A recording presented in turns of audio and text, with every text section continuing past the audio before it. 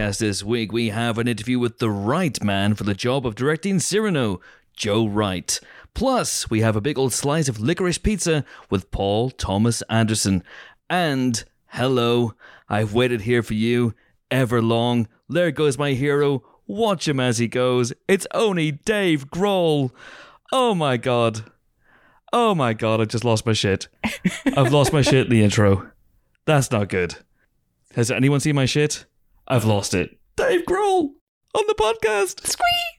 I hope it happens now. Yeah, I was going to say, you haven't done the interview yet. Yes, or indeed finished the intro, so shut the fuck up. All that and more on the movie podcast that is coming to you from a long time ago in a galaxy far, far away. Squee! Squee, indeed. Hello, pod. I'm Chris Hewitt. Welcome to the Empire Podcast. We've recorded the Empire Podcast in some strange places over the 10 years we've been running. We've recorded the Empire Podcast in our dull, grey, depressing pod booth. We have. Whether it was just off Shaftesbury Avenue, near Forbidden Planet, and then when we moved offices, the grey, depressing pod booth came with us to our current abode in Camden. Since COVID hit, although apparently that's no longer a thing, thanks Boris Johnson. Since COVID hit, we've obviously done a lot on Zoom, a lot on Squadcast. We've recorded in America. We've recorded in England. And yet we've never recorded in space. Actual outer space. And yet here we are, folks. This week's Emperor Podcast is recorded. This week's Emperor Podcast is being recorded in space. Well, not really in space. Space is just outside here, but we're recording this in our cabin on one of the decks of the good ship Halcyon. Halcyon, yeah, the Galactic Starcruiser. The Galactic Starcruiser, Halcyon, because I'm joined by my two colleagues of such lethal cunning. Geek Queen Helen O'Hara is here. Hello. She's in a separate room, by the way, in case you're fan fiction. Right now, but I'm sleeping in another room. Okay, yes.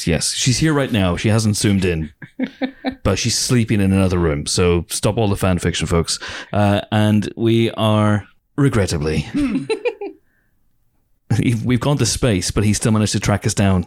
The GBFN, the great big fucking nerd, James Dyer, is also here. Hello, James. Hello, and I, in fact, am staying in this room with you, although you have got the main bed and I'm sleeping in the child's bunk. One of the two bunk beds that are in this room that I just about fit into with my head touching one end and my feet touching the other. Yes. Yeah, but they're Star Wars. They're quite cool, yeah. They're Star Wars bunk beds. It's fine. To be clear, we're not complaining. And they come with a little sleeping pouch, like which is like a space sleeping bag. But it comes with a little sleeping pouch. Not Zardoz style, just again for the fan fiction writers out there. Nothing like that. No, James is not walking around in a red onesie. A sci-fi mankini. Yeah, Yes. he's not doing that. So this pouch, and we'll explain why we're here and what we're doing in a second. But this pouch, Jimbo, that you're sleeping in at the moment, is it... Because I always imagine that Chewbacca, my favorite Star Wars character of all time, I always imagine that he is akin to a marsupial. So he has a pouch that you could sleep in. Sometimes I dream of climbing into Chewbacca's pouch, curling up, putting my thumb in my mouth and having a good old doze. This has gone in an unexpected direction. A lot of information that I'm not sure I needed. What I'm disappointed at is that the little pouch is nice, but I wanted one of those torn sleeping bags. You know, the ones where you can climb it? That's pretty cool. I'd like one of those. Okay, but we should explain what the heck is going on for the many, many people who will be absolutely we had enough of curious. COVID, so we've moved to space. What planet are we in orbit round at the moment? Can I even say? I'm not even sure. I don't want to say because I'll explain what we're doing first. Okay. All right. Okay. Don't worry, folks. This is not the entire podcast. The entire podcast is not us banging on about the fact that we're sleeping, that James is watching me sleep from the top bunk. I'm, peacefully asleep and he's going full paranormal activity, standing over me at 3 a.m. That's not happening. What I will say is that we're at the Galactic Starcruiser in Disney World in Orlando, Florida. So we're not really in space. We're not really off planet. What? Sorry, Helen. Sorry to ruin the illusion. We got on board a ship and then we came up to the other ship. It's true, we did. That ship, Helen, I don't want to have to break it to you like this. That was a bus that had been decked out to look like a spaceship. Oh, man. So basically what's happened is Lucasfilm invited me to sample the delights of the Galactic Starcruiser, which is their new... It's an immersive Star Wars hotel cruise experience. /event infotainment, edutainment, whatever you want to call it, out here at Walt Disney World in Orlando, Florida. James is here, Helen is here, and we're here at the Galactic Starcruiser.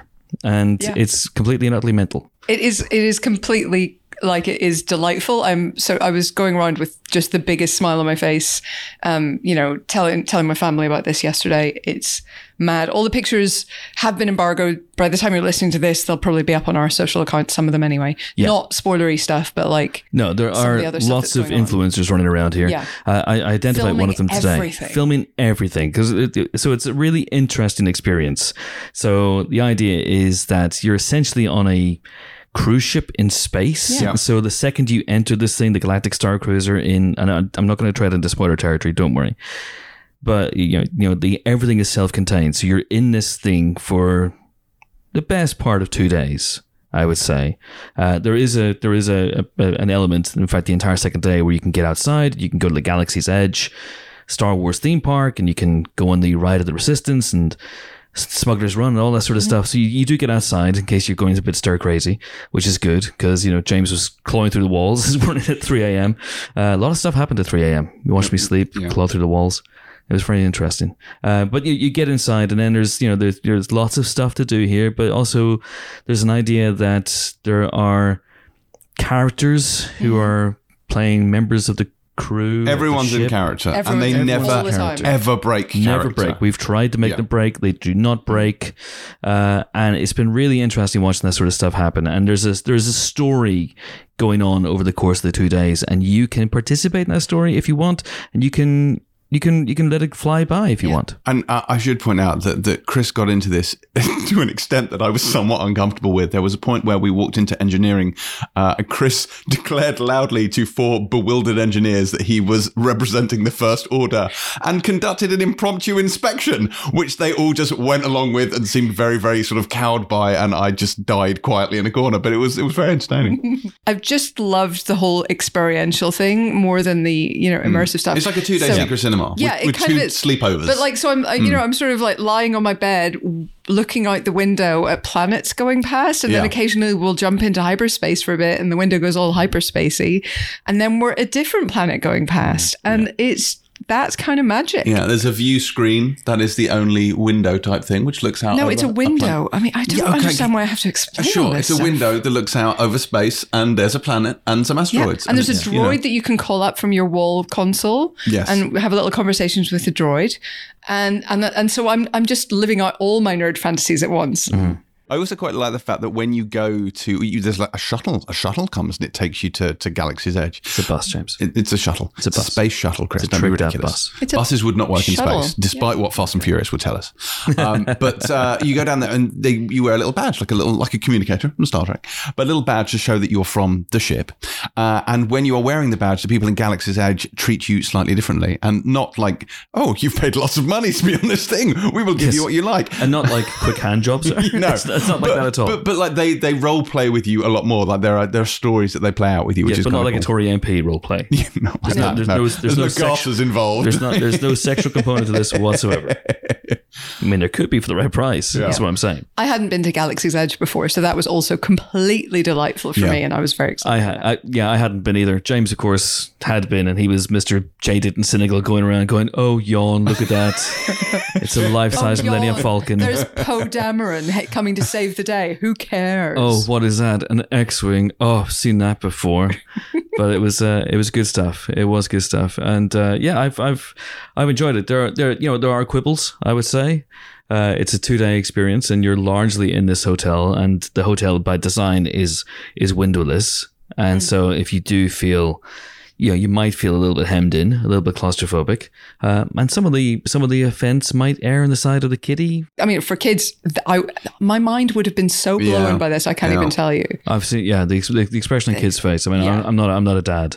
In parentheses yet, but it thinking about one day bringing my child or children here would be a hell of a thing. Yeah. It feels like, to me, like it's more geared towards the kind of casual Star Wars fan and family than like the hardcore nerddom. Do you think? Yeah, well, because I think like there's the nerd element, like you'd be excited by it, but I think because it goes on for a while and because of the activities, it's better suited to like families with kids. The nerds I've seen have been having the time of their lives. That is also true. And we haven't been in costume the whole time. Some people have been, and some of their I'm costumes dressed are head amazing. to toe in black, Helen. I am 100% in my first order uniform. What are you talking about? You're first order casual. Yeah, this is first order loungewear. Yeah, absolutely.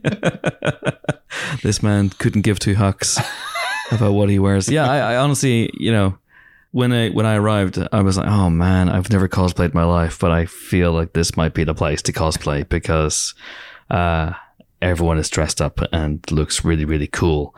But if I'm ever lucky enough to come back here one day, and who knows, I probably won't be, I'll maybe go full Chewbacca with my pouch that you can crawl up inside and sleep in. I think I would want to do a bit more if I came back, but it's been, I'm having a very nice time. It's been a lot of fun. But is it enough fun to justify the outlay? Hi folks, Chris just jumping in here now after the fact. I have landed, I'm in London, I'm putting the podcast together in my little home office here, and I have one quick note on the Galactic Starcruiser experience. Because it has taken me so long to edit this week's podcast, apologies for the lateness, it has been a very complicated one. I'm putting it up after the embargo for reviews of the Galactic Starcruiser have broken. And I've seen that a lot of people are now asking two things online. How much does it cost and is it worth it? Well, I'm going to be writing a more in-depth piece / review, which will go up on the Empire website, empireonline.com, next week. But for now, just a couple of quick tidbits. All in all, the experience starts at around $5,000 per cabin. It goes up depending on the number of people, adults and children that you have in the cabin. Cabins can seat and sleep around 5 people. There are 1-bedroom options, 2-bedroom options. James and I and Helen we were in the standard cabin, which has a queen bed. It also has 2 bunk beds and a pull-down sofa, which we didn't use. The $5,000, that is a lot of money right up front. Not going to hide it. That is a lot of money, and that includes all the food, all the drink, and all the experiences you're going to get there, including things like the lightsaber training and the admission to Galaxy's Edge on day 2. But it does not include flights, and I know a lot of people will draw the line the minute they hear that it costs that much. They will not spend that much money on what is essentially a 2-day experience. Would I recommend it? Having had the experience, would I look you in the eye or speak into your ear and tell you that it is worth it? It is worth at least $5,000 of your money. Well, with something like this, there's no hard yes or no answer. The experience itself, I had a blast, but at times it was a little samey. And the Halcyon, because of the lack of windows, could feel a little small. Even a day away from the sunshine can have you craving either 1 or 2 suns. But at the same time, I've always been quite cynical about things like this, these immersive experiences, but I found myself really getting into it. And I thought it was undeniably excited to be part of something so immersive, with surprises and unexpected characters that genuinely make you feel like you're part of Star Wars. So I would say, if you are a hardcore fan, although some hardcore fans might feel it skews a little young, then I would say it's worth it. If you are a family, if you're parents, you have a young child or young children, and they are massive Star Wars fans, seeing Galactic Starcruiser through their eyes was a real eye-opener. The kids were having a great time. My wife and I, not to pull the curtain back too much on things, but my wife and I are about to become parents. And one of the overriding thoughts I had during the Galactic Starcruiser experience was how much I wanted one day to be able to bring them to Disney World and to experience that, and to experience Disney World as a whole, and to experience Universal Studios and all that jazz. And would I spend my own money? Yes. Although my wife might not entirely agree, or indeed let me do it. Would I specifically spend that much money on a 2-day experience like the Galactic Starcruiser?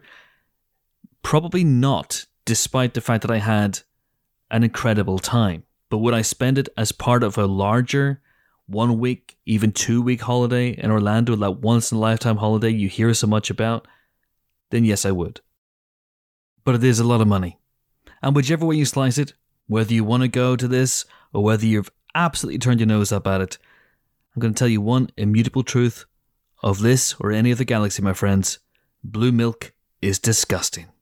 But that's enough for me. If you want to hear more, if you want to read more about my experience and my findings, check out the website next week. I'll tweet the link. Now back to me and James and Helen and on with the rest of the show.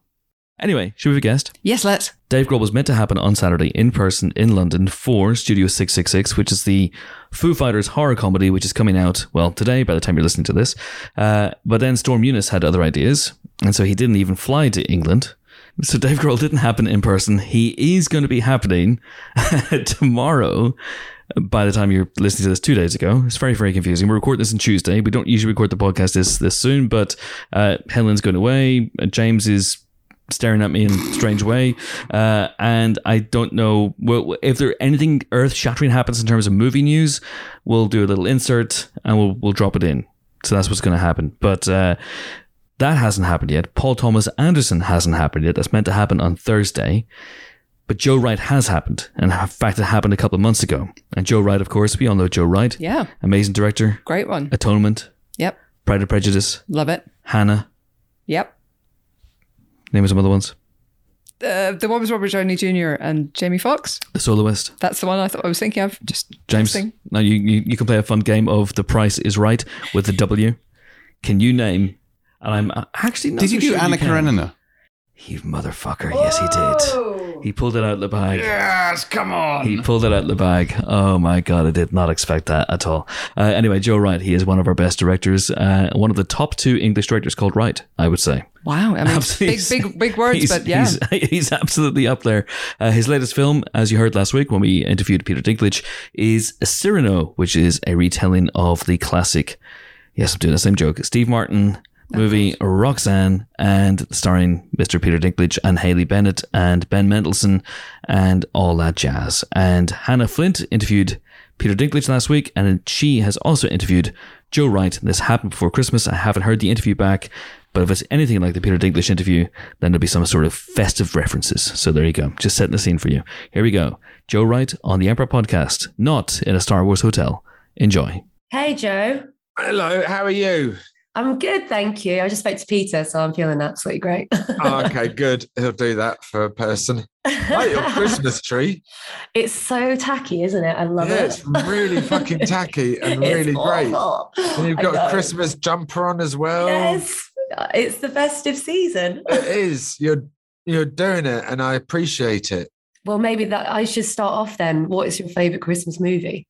Cyrano. It's a Wonderful Life. It's got to be. Oh, I do love that one. It's got to be It's a Wonderful Life. It's got everything, but it's especially got Jimmy Stewart, and it's magical realism, and it has, concerns and hope, and it's a beautiful movie.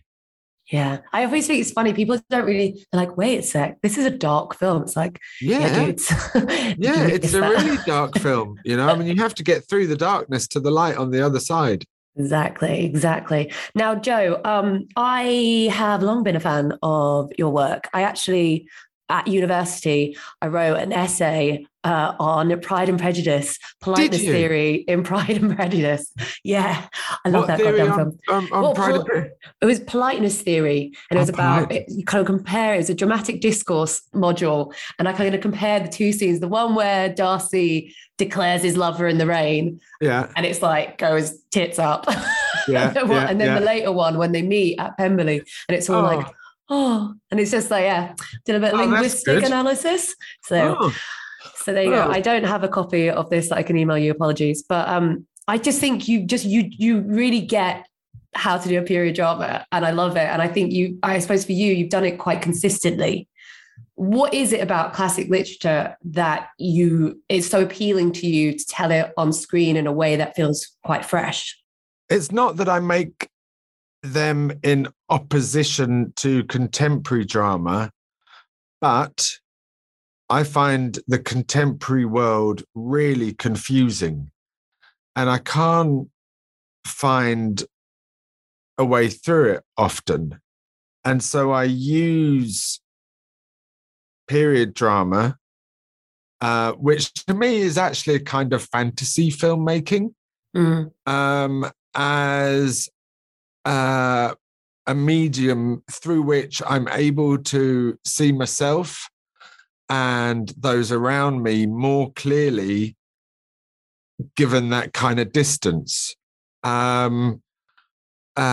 I think it's something around that. I mean, I love history, and I love, but what I really love is finding the similarities between us and our ancestors, rather than the differences. That kind of seems to help me somehow, and it's been a thing because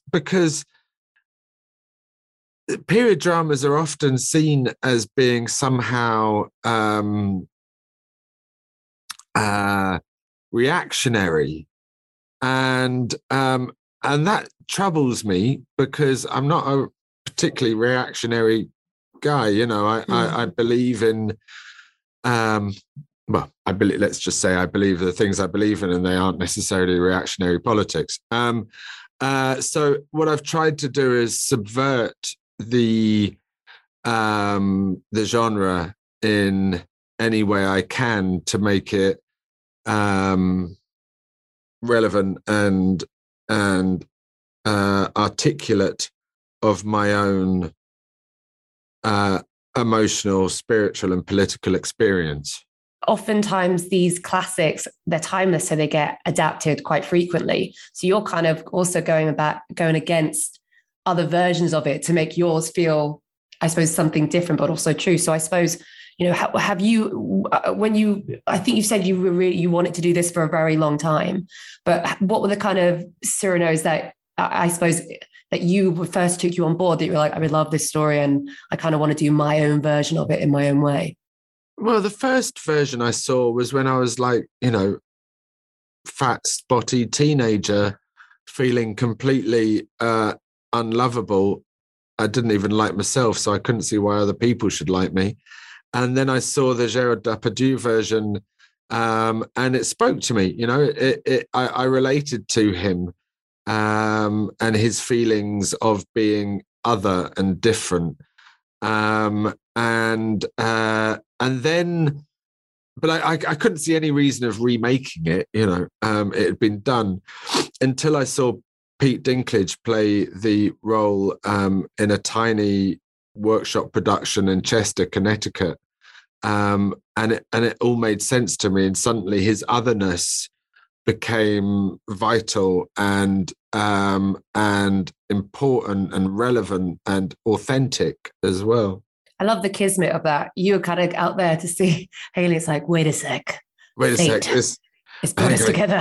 Yeah, I had to ask Haley whether I could, for her permission, and she gave me her permission, and then as long as I get the lead role, as long as but I couldn't. I mean, to be honest with you, it was seeing Pete and Haley play those roles together, and the kind of wonderful contrast and juxtaposition, and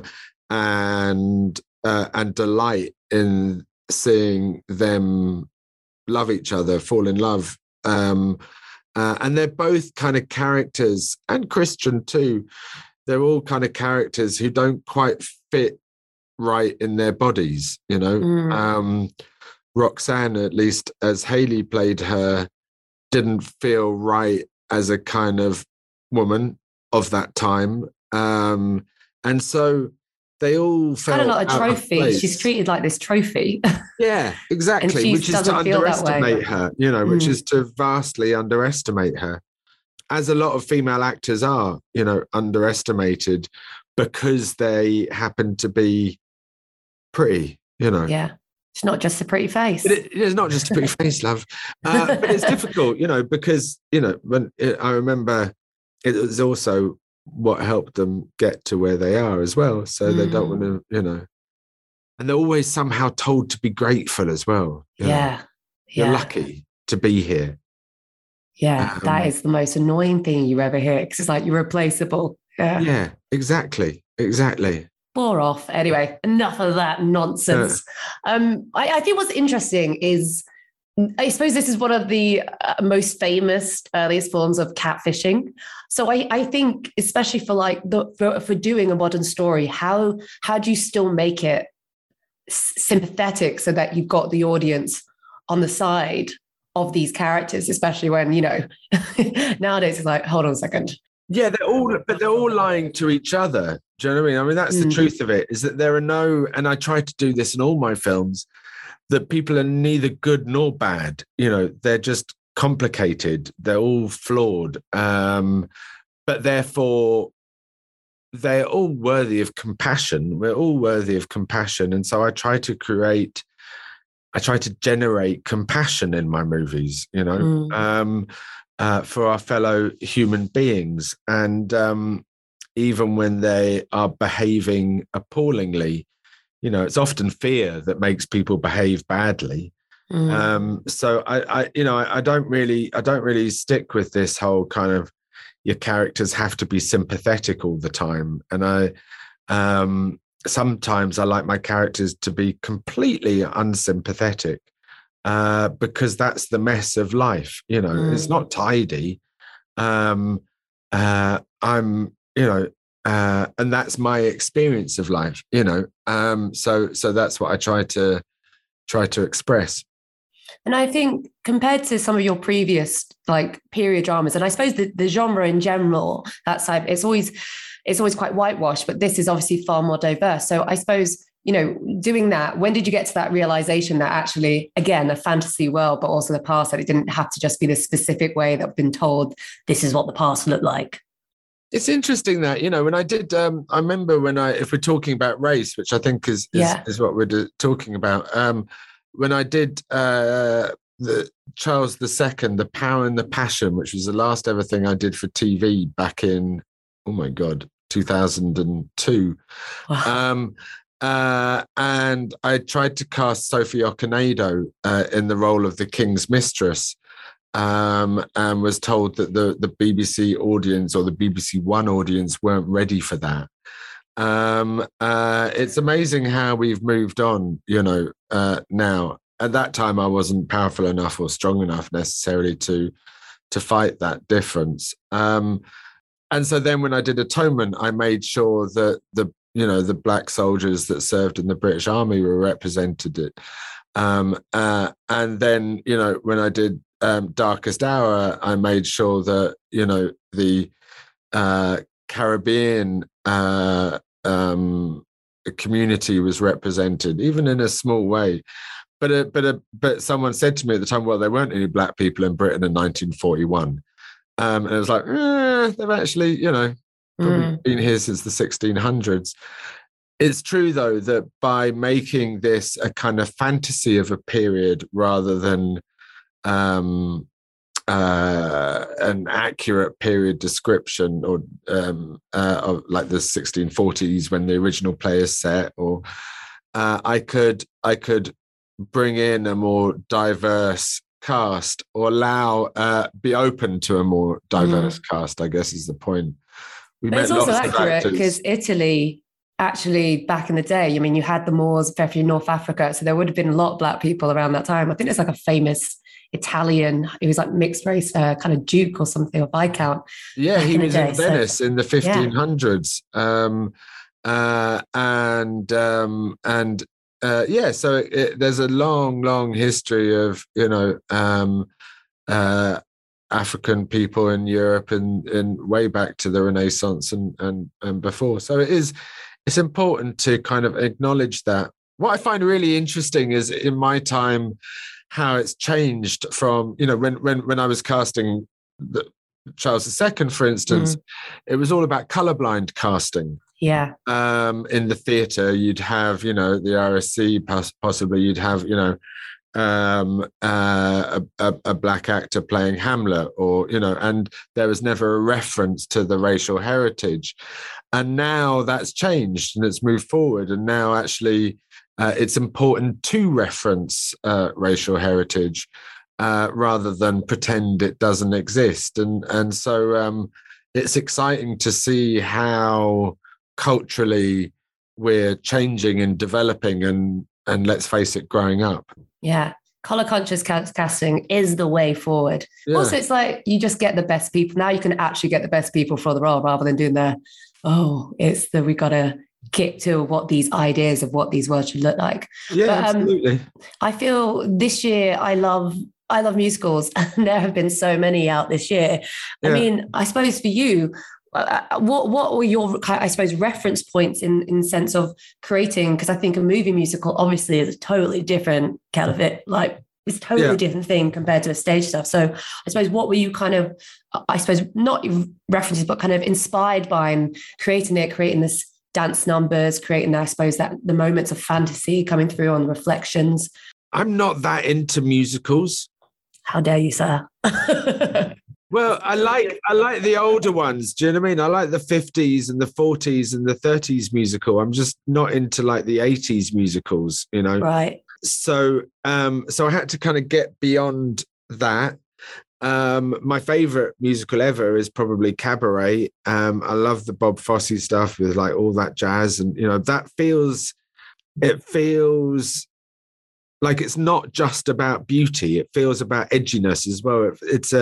It's a manner of expression that is somehow representative of how messy I feel inside, you know. I guess I also love, you know, Dancer in the Dark and those kind of musicals. So that's all very exciting to me, but I didn't want to kind of emulate any of them. And the music that we're working with, you know, the national music is very kind of internal and contemplative. It's not big declamatory numbers. I was doing the washing up one day at home and had the radio on, and Bowie's Starman came on, and I started singing along. And I thought, well, that's what I'd like the musical numbers to be like. It's as easy and natural as singing along to the radio. Yeah. And so to that end, all of the music was, all of the singing rather, was recorded live on set. And we tried to create a kind of, an intimate atmosphere to the songs that moved naturally from speaking to singing and back again. I know, I love it. I think it's always got musicals should feel like this natural extensions of the spoken words, and that your feelings are just so much that you need to break into song to kind of exhibit. I mean, the thing with the original Edmund Rostand play is that he has these very long monologues, which wouldn't work on film for a contemporary audience, I don't think. So he has these very long monologues, and it was those monologues that we sort of chose to express in song form rather than in spoken form. I suppose then my final thing, I mean, again, I love what you do with these classic literature adaptations. Are there anything kind of ones that are on your list that you're eager to bring to life? Jeanette Winterson, but I won't say which one. Excuse me while I go Google every single one and try to work out. No, but thank you so much. This was so much fun and so beautiful, and letters definitely made me cry. It was just so moving. But yeah, thank you so much. Thank you for being on the Empire Podcast. Thank you very much. Hope I didn't waffle on too much. Oh, we love a waffle. All right, good. Because then I don't waffle. If you waffle, then it's better. And I'm just all like, All right, good. Yeah. All right. Thank you so much. Happy Christmas. Happy Christmas. See you later. Bye. Okay, so that was Joe Wright, and we will be talking about Cyrano. Well, to be more accurate, Helen will be talking about Cyrano later on in the show. For now, it is time to talk about this week's listener question. Here's a good one. And I think this ties in very nicely to our current situation. So this comes from @IsaacHarris, @LVWHarris96 on Twitter. Most bizarre experience interviewing someone. He says for the show, but I'm going to expand it because a lot of the time we just interview people on Zoom, or they come to the studio, or we go to a hotel room or somewhere else. But by and large, bizarre experiences interviewing for the podcast. You know, we've been to Ian McKellen's house to record a podcast interview with Ian McKellen, and that was a lot of fun. And it was Nick and myself, I think, and we were showing into his drawing room, I want to say. He has a very, very lovely house. Many, many stories. Well, not many, many stories, but about 3 or 4 stories. I'm not going to say exactly where, but it's in London. And the drawing room was very, was very full of lovely books. Oh, Lots of lovely leather-bound books, and it did smell of rich mahogany. there you go. And because it was his house, he could smoke. So he smoked during the interview. The only other person I've seen smoke during an Empire podcast interview was Lee Child, Of course he did. who took advantage of the fact that we were on Zoom, and therefore he was in his own house, and therefore didn't have to worry about laws or rules or politeness or etiquette or any of that business, and lit up. Fair play. Yeah. Yeah. So there you go. I mean, I'm trying to think. My weirdest ones are probably going to be on set, things like that. You know, I mean, so like Danny McBride, I talked to on set of Your Highness. We were sitting outside the studio in Belfast. It wasn't raining for once. That's weird, just right there. But like he had a severed minotaur penis around his neck. What? You know, that's not what you normally see in podcast interviews, but that was kind of just Actually, how it was. now you say that, I think Ian McKellen and Lee Child both had separate minotaur penises around their neck. necks. Oh, Yeah. I mean, it's the coming thing. You know, that's the new Wow. attraction. Oh God. So yeah, that kind of thing are the ones that stick out to me, I guess. Have you ever interviewed anyone in a weird place? Like, not Belfast. Belfast's not a weird place. It's not very weird. Chris Hemsworth on set of Extraction. We were in Lord, here we a go. unused like fish market, I think it was, in Thailand, standing in for Bangladesh. Okay, because on set you have to grab interviews by and large. where you can. Yeah. Where you So can. we had to stop, fairly frequently for like bites of gunfire as they checked things on set. So it was fun. All right, there you go. I interviewed, the press junket for Star Trek Nemesis happened in Hyde Park at the Star Trek exhibition. They had recreated a number of the iconic Star Trek sets, and I interviewed Patrick Stewart while he was sitting in the captain's chair on the bridge of the NCC 1701D, and all my questions were like, it was amazing. That is amazing. It was amazing. That was pretty cool. And what did he say to that question? Make it so. Yeah, it was good. It was good. That was exciting. I interviewed for one of the American Pies. I don't know which one. I can't remember. Alison Hannigan and Jason Biggs, and there was a fire alarm went off, and we had to evacuate the building. And so, troopers that they were, we continued the interview while being evacuated, and just continued talking as we walked down the fire escape. And they were quite game about it. That was pretty good. And you published this interview? Well, it was a text interview. We didn't need the audio, so it was fine. Yeah. So that was rather lovely. And then, of course, I did Arnold Schwarzenegger while walking down the red carpet to the premiere of See, that I Unexpendable. love. Yeah, that's cool. That's Yeah. great. Well, literally, we just chatting away while he was signing autographs and stuff. That was pretty fun. Yeah. That's amazing. That's what. Were you in the car with him, or did you just meet him on the red carpet? In the car, and then came out, and then on the red carpet, we walked down, and then in the cinema, and then, and I've told this before, I asked him a question. It was probably really inane, like, why are you so great?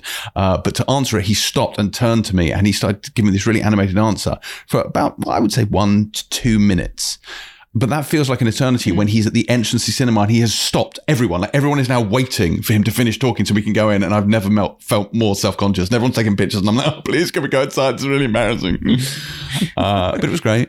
Yes, I appreciate the thought you're giving to my answer, but please stop giving it thought. Just stop. Yeah, please stop. That's interesting. Yeah, I've interviewed people on the way to red carpets. But and I've interviewed people on red carpets, but I've never been on the other side of the barrier whilst interviewing them, and that's very rare. Yeah. What happened to James? Yeah. I remember interviewing Paul King and Simon Farnaby years ago for the Bunny and the Bull when we did a Fitty blog episode with them. And if you haven't seen any of our Fitty blog episodes, we discovered this week that the first set of Fitty blog episodes we ever did, which are video diary entries from the Cannes Film Festival, is 15 years old this year, which has made me feel really, really terribly old. But go and check them out. They're on our YouTube page, and some of them are quite good. Anyway, we interviewed Simon Farnaby and Paul King on the way to the LFF premiere of The Bunny and the Bull in their car.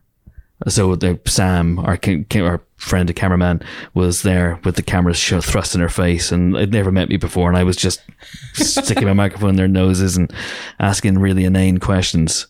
And then we followed them out of the car. No, actually, we did interview them on the red carpet, because then we followed them out of the car and we shouted them all the way down and all the way through, and then tracking them through the back passages of whichever Odeon it was at the time, and then onto the stage. And that was really interesting little thing. That was a fun thing. I've interviewed a number of people in cars. I don't think for this podcast, it wasn't me, but I'm pretty sure someone from the podcast, in the history of the podcast, interviewed Jeff Goldblum in a car on the way somewhere. That was interesting. I interviewed MJ Bassett, the director, who most recently directed the last episode of Reacher on Prime Video. We were at Comic-Con and I was interviewing her, and she had to go do a panel for, I think, Silent Hill, the Silent Hill sequel she directed. And she was like, okay, let's go. Get in the car. We'll continue. We'll continue. But when you're talent at Comic-Con, you don't just walk from the hotel or wherever you are to the convention center. One doesn't simply walk to Hall H. Precisely, even though it's 2 minutes, because you can get caught up with fans and stuff, and might get waylaid. And so we hopped into a car and then drove through traffic, which took really, really long time. We could have walked in like literally a tenth of the time it took to get to the convention center. The entire time, I'm no word of a lie, I was busting for a poo, but I couldn't let on that I was busting for a poo, and I was just like, please get to the convention center, please. Please. I do not want to have to get out of this car and run through the traffic to try and find somewhere. But it's fine. It was all okay. It was okay in the end. And then we drove into the bowels, no pun intended, of the convention center, and the interview concluded. She went off to do her panel. I went off to do whatever I was going to do. But that was a ton of fun. And also in Comic-Con, 2000 would have been 2005, I guess, before Fantastic Four came up. I found myself on the roof. I'm sure I've told this story in the podcast before. I only have 3 stories and I rotate them. But I found myself on the roof of Comic-Con. I can't remember why. And the Fantastic Four were there. And is this a dream? No. This was. They were all the cast of Fantastic Four were there. Your fella, Chris Evans, Ewan Griffith, and my girl, Jess Alba, everybody's guy, Michael Chiklis. Yep. I feel like I've left out Ewan Griffith from the everybody's, but everyone loves him. I love him. Everyone loves him. He's great. And I think it's because I knew Avi Arad. And Avi somehow got into the roof, and then they were about to go do their panel. And I think I was interviewing some of them, and I rode down in the elevator. They were like, come on down the elevator. And so I rode down in the elevator with the Fantastic Four on their way down to do their panel. Also on the way down the elevator, the late, great Miguel Ferrer was there. You know him. Yes. Mm-hmm. And whilst we were going down the elevator, I turned to him. I never do this. I turned to him and I said, I'm sorry, Miguel. I have to say that your delivery of the line, war, it's fantastic, in Hot Shots Part 2 is one of the greatest line readings in the history of cinema. And he went, thank you very much. That's true. Yeah. It is true. Can I tell you a story about a slightly less happy interview experience? Oh, yes, please. I like those. I was on set of Easy Virtue, which a film I'm sure we all remember very, very well. Oh, yes. Who can forget? Stephen Elliott. Sure. Director, Stephen Elliott. Didn't get to speak to him that day, so I don't really remember. Jessica Biel, yes. Yes. And Ben Barnes. Correct. And Colin Firth and Chris Scott Thomas. I'm sure there's a Rupert Everett creeping around somewhere. Probably is, yeah. Okay. So I was on set, and I'd been on set all day, and it was now about 2:00 in the afternoon, and I had spoken so far to no one at all. And they finally got Ben Barnes and Jessica Biel. So this was at a stately home somewhere in Cambridgeshire, I think. And there was a little sort of cafe, gift shop type place. And they brought us into the cafe to sit down and have this chat. So I've been there for approximately 5 hours at this point, it felt like. And was delighted, obviously, to be speaking to both of them. They're both lovely people, sort of sat down, did the pleasantries, everything else. Then the cafe staff, who were clearly under pressure to get the place turned around after the lunchtime rush, started stacking chairs. And, that makes a certain amount of noise, especially in a small... Oh, yeah, it's awful. A tiled floor room. Then they started dragging the stacks of chairs across the tiled floor below us, making an unbelievable racket. So I could hear approximately, I would say roughly maybe like 0% of what these two delightful young actors were saying. And then they got called back to set 2.5 minutes after I turned on my recorder. I thought you'd got back to set, go back to your hotel room and realised you hadn't turned the thing on. I mean, I've done that in the past, but no, not on this occasion. Yes. I had turned it on. They got called back to set 2.5 minutes in. I had 2.5 minutes of the sound of chairs being dragged across the floor with someone mumbling, handsomely but indistinctly in the background. So yeah, that was about as annoying, I think, as an interview has ever been for me. Yikes. Well, I remember doing J.J. Abrams for Force Awakens, and he was telling me something about Kylo Ren, and he was at the airport having finished shooting the film and sort of before finishing editing. And there was a bit where literally he gets interrupted because the security guy just takes the phone off him. and I literally have to listen through it going through the metal detector as he goes through security and wait for him to pick it up at the other end. And it was extraordinary. He picks it up and we carried on the interview. What happens to the sound when the phone goes through the metal detector? That's a good question. I don't remember. I remember hearing the security guards talking, like it was just sort of random chit chat. I was like, this is just very fucking weird. Were they going as J.J. Abrams, or did they know? No. He was telling them the end of the film. No, he wasn't. It was a very, very strange interview. Though. Yeah, he was just heading off to, I can't remember where he was going actually. Oh, he was going somewhere for the one of the mission premieres. Just a few months ago, I was talking to Carrie-Anne Moss ahead of The Matrix 4, and she literally left her house and went and sat in her car in her garage, and she was like, "This is the place where I know I have a signal, and I know my children won't interrupt me. So this is how I do it." Yeah, Shailene Woodley did the same for the podcast last year when I spoke to her. She was in her car and it was on Zoom, so I could see her in her car the entire time, and I got really worried because it was quite warm, and I didn't want, I know Shailene Woodley's not not like a dog you leave in a car. She can open the door, unlike a dog. A dog doesn't know how to get the door open. So if she got too hot, she would just simply open the door or roll the window down. But I was a little concerned that she might get a bit sweaty. But I have what James was saying about JJ going through the airport. Put me in mind of the time I interviewed Paul Greengrass on the phone. I think it was for Jason Bourne, and he was driving home.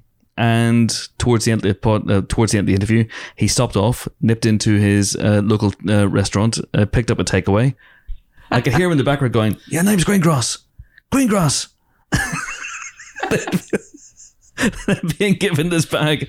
And I, "Hold on, Chris. Hold on. Just a few seconds, mate." And he goes, boom, boom, boom. "Thanks very much." Off you go. So there you go. The director of United 93 and the Bourne Supremacy. It's just like me and me. Just eats takeaway.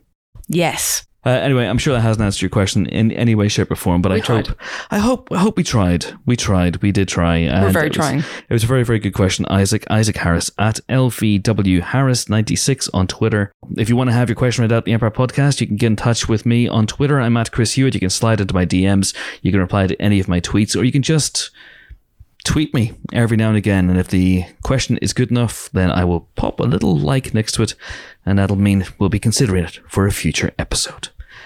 Right, should we have a second guest? Let's do it. Let's have Paul Thomas Anderson. Let's go director, Dave Grohl.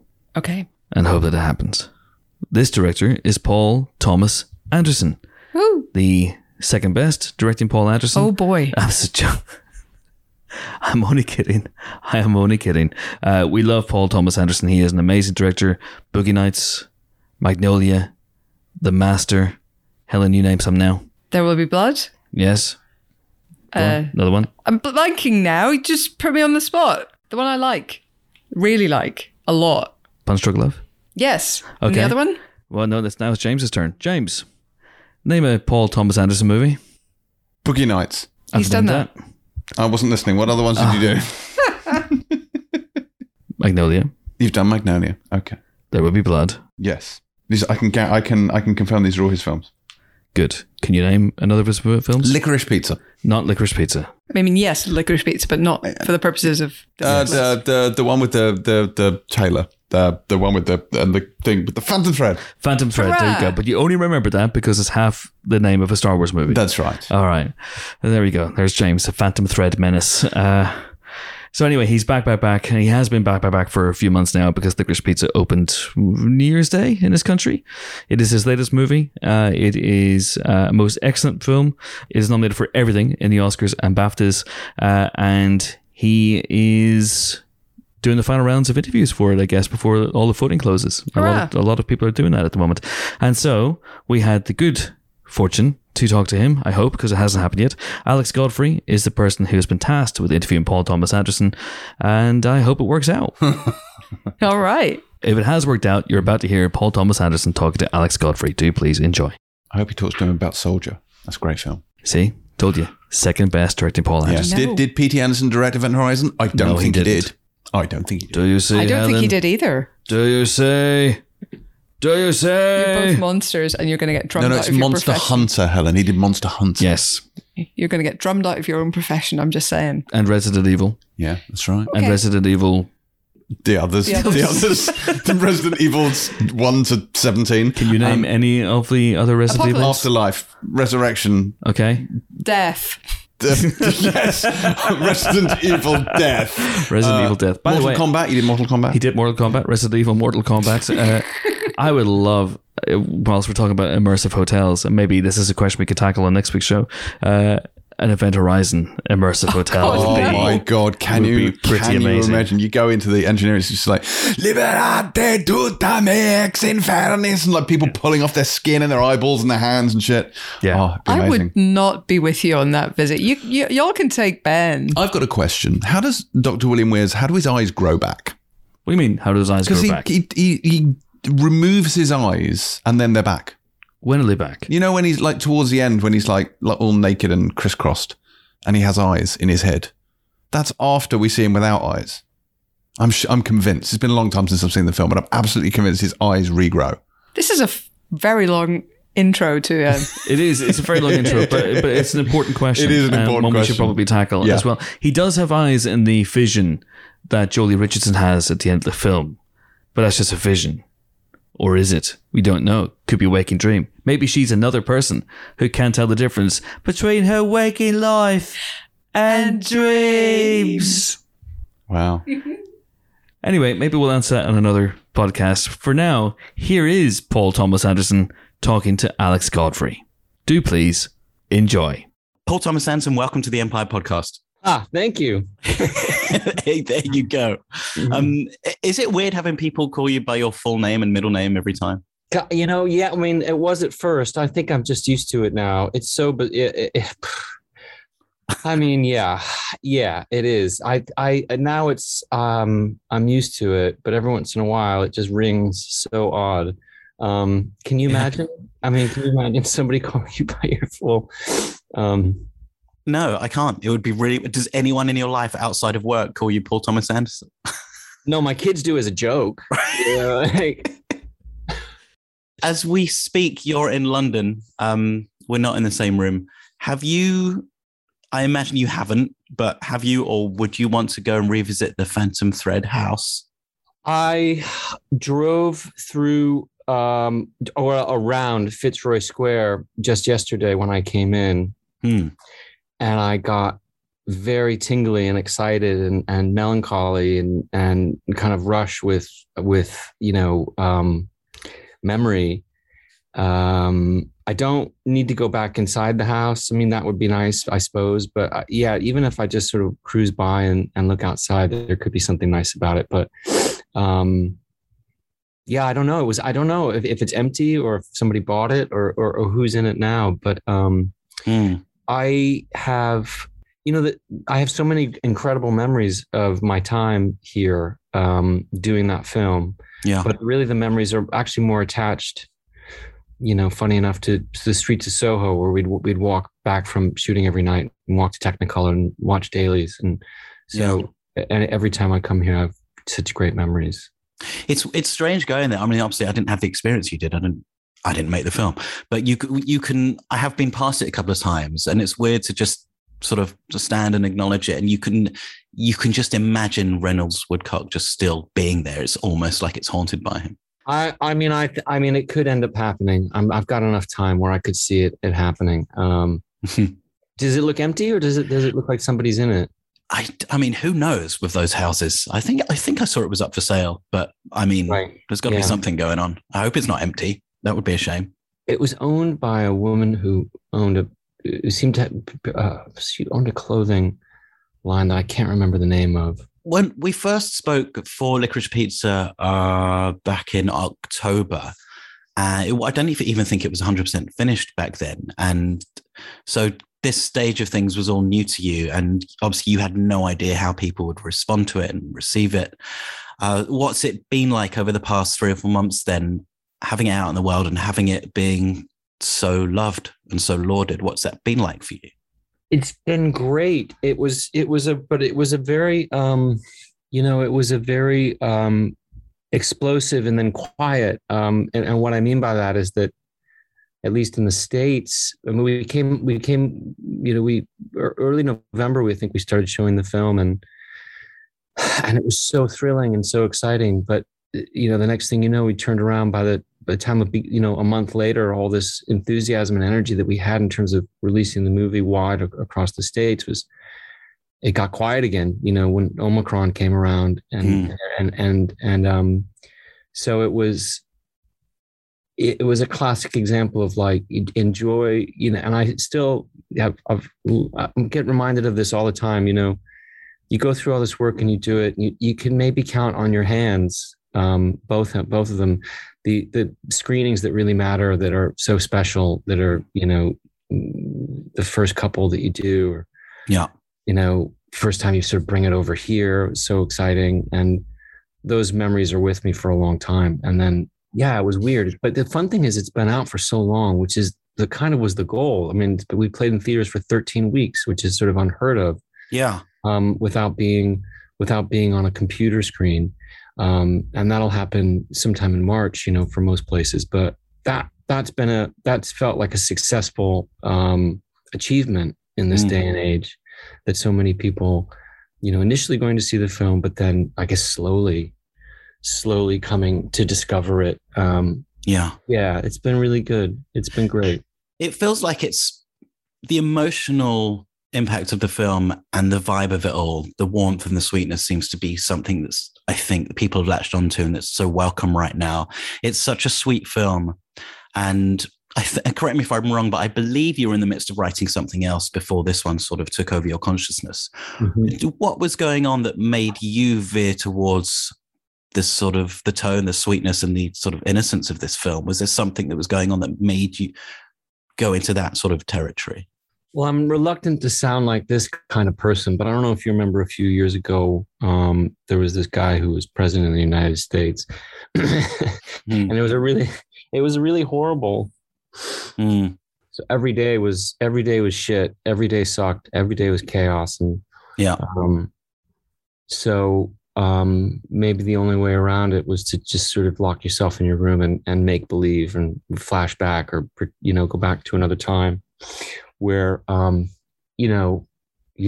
somehow anybody in their memory, anybody sort of the time that you grow up in is somehow very romantic.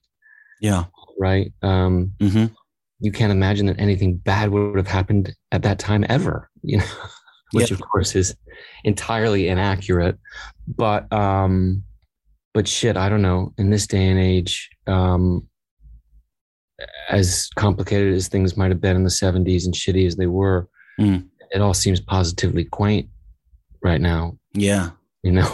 Especially today. Exactly. We speak as war breaks out around us. Yeah. I don't know about you, but I guess I'm one of those dummies, those liberal dummies who is still surprised. Yeah. I'm still surprised. I mean, I don't know. Most friends I have with more common sense look at me and go, what did you think? What did you think everything was good, was fine? I think, yeah, I'm one of those dummies that wakes up every morning thinking everything's going to be okay. And yet here we are. Yeah. Crazy day to be talking about. No, yeah. I would hope many people listening to this have seen the film, but obviously, as you say, people are still discovering it, which is great. And going back to see it again, I know. There's a lot of that, which is really cool. Yeah. But just in case people haven't seen it, just to sum up as quick as I can, it's a wonderfully nostalgic romantic drama about a young woman in her mid-20s, played by Alana Haim, starting up a relationship of sorts with this peculiarly confident 15-year-old guy, played by Cooper Hoffman. Much of it was inspired by the real-life 1970s escapades of your friend, now producer, Gary Gertzman. That's right. And I know, as you've told me before, the germ of it came from you seeing this kid come onto a photographer's assistant at a school photo day. Yeah. There you go. I've saved you a lot of bother there. You go. But what I want to ask is, as you were grabbing together all of these episodes and elements, some of which you were party to and many of which you weren't. So you were melding them together, but then what is completely yours, I guess, is the incredibly warm, sometimes confounding, but enormously good-hearted relationship at the heart of the film that drives the whole film. Can you talk about what you wanted to do there? Is there something you had in mind, or was it an organic evolution of just hanging out with these characters? Is there something you were going for in terms of the relationship? And can we talk about how you sort of went about that and this parade of shitty men that Alana has to navigate to get to where she wants to be, even though she might not know where she wants to be? Well, I think to assume that I had some kind of plan gives me too much credit, right? I mean, which I like. My experience has been, and particularly on this one, is that there's a strong premise that you have, and you write, and you just keep asking yourself, well, what would really happen next? Well, what would really happen next? So once the first sort of, for lack of a better word, episode had happened, I felt like I understood what was going on. And what I mean by that is I had these two characters meet. You have Alana and Gary meet. He's too young for her. She's too old for him, but there's some kind of connection. Their banter really works, right? But what happens next? Well, she's got a gig as his chaperone in New York.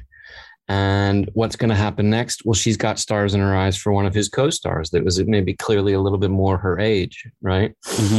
So she ditches, she ditches the young kid for the better target, which is this handsome young actor, kind of dicky character.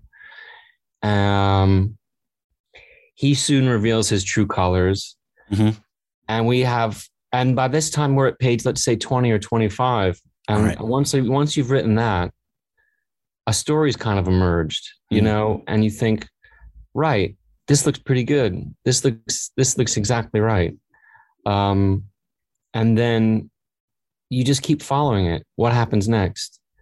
What happens next is they go their own separate ways, and then they meet back up again.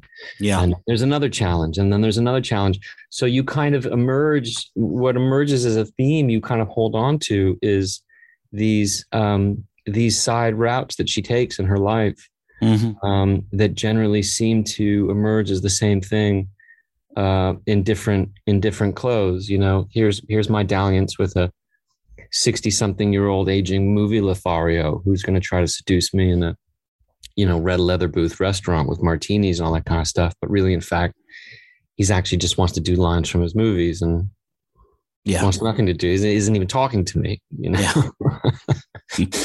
but all the way through the kind of the misread signals and the realities, the harsher realities of a potential romance with what turns out to be a gay man who's having to hide his sexuality at a time when, letting that emerge was impossible. That there you have it.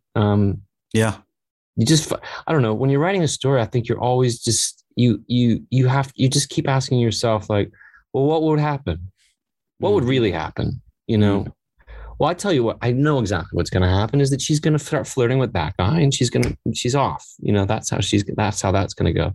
And he's going to keep flirting with her. But the second he's got somebody his own age that sort of rumbles around, he's going to lose her and pretend that it's his babysitter, and, on and on and on. Yeah. Well, and one of the people they both come into contact with is John Peters, the infamous producer of Tim Burton's Batman, Witches of Eastwick. And he's a real wild man. I guess he was in life, and certainly in this film. Is it right? No, Bradley Cooper plays him astonishingly. He's kind of hilariously terrifying. Is it right? Was that the first thing you shot for the film? Have I got that right? That's right.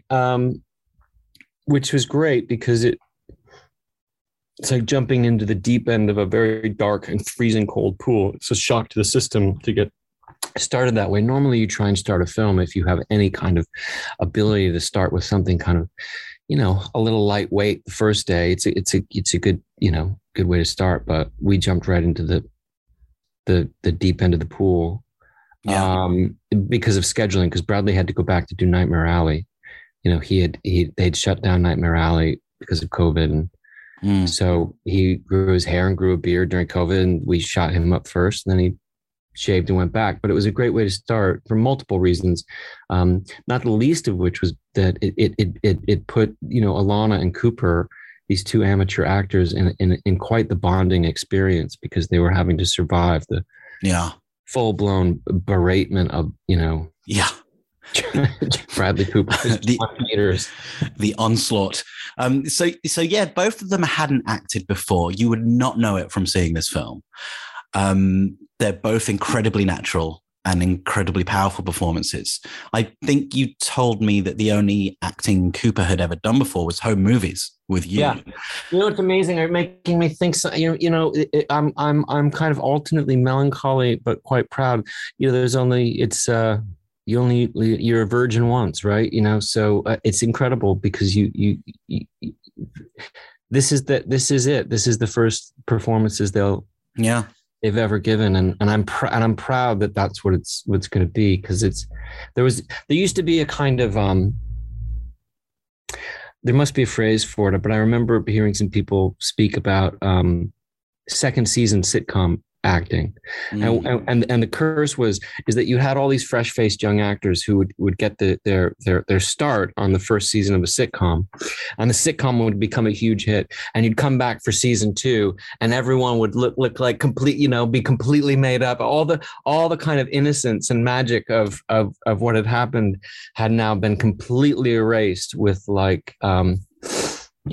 airbrushing and an enormous amount of cash in their pockets and all this kind of stuff. And the appeal was gone, you know.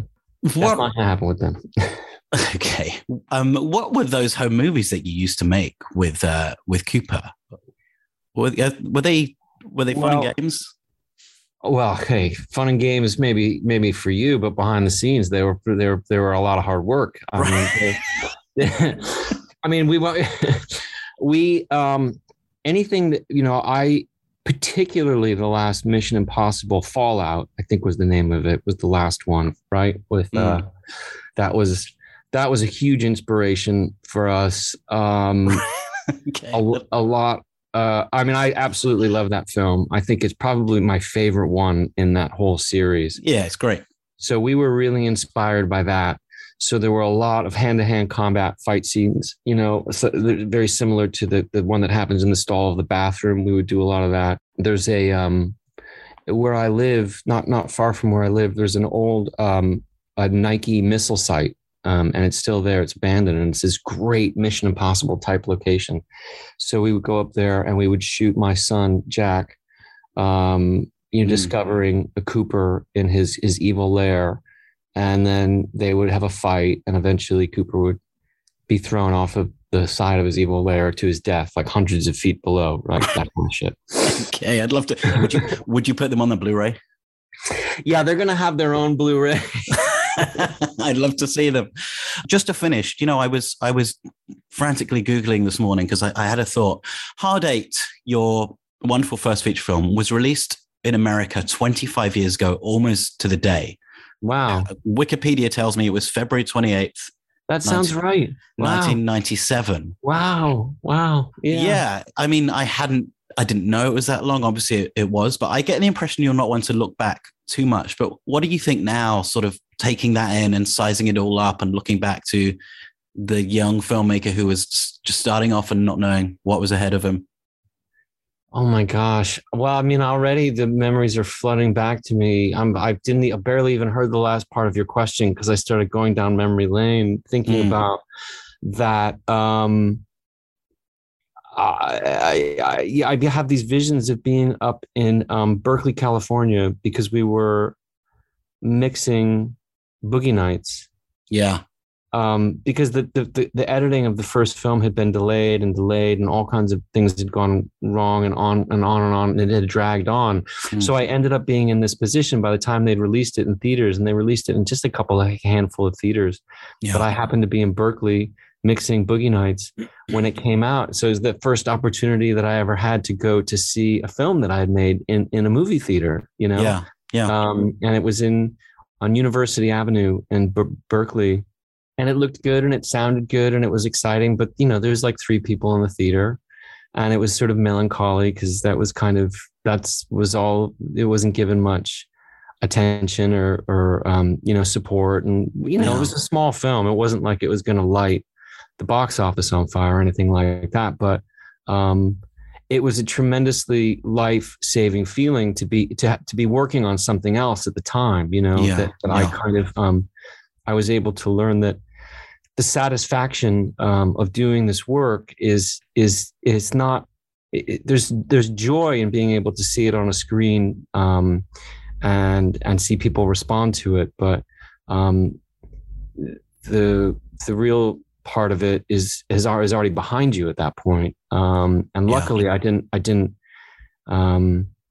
I had something else to be working on, so I didn't have the kind of fallout that I eventually did feel. I remember navigating the emotional kind of depression that can happen when you put something out. You put so much work into it, and then it's all kind of over. Yeah, it was very hard for many, many years. That's something they never really warn you against.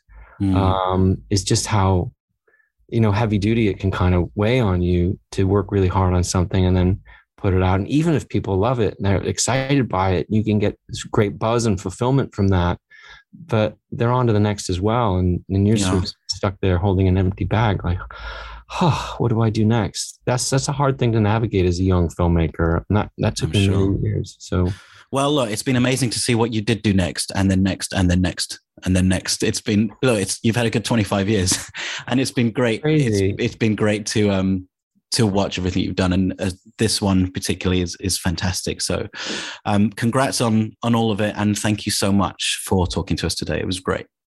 Long live Empire, the greatest of all film magazines, for sure. It's very kind of you to say. Thank you so much.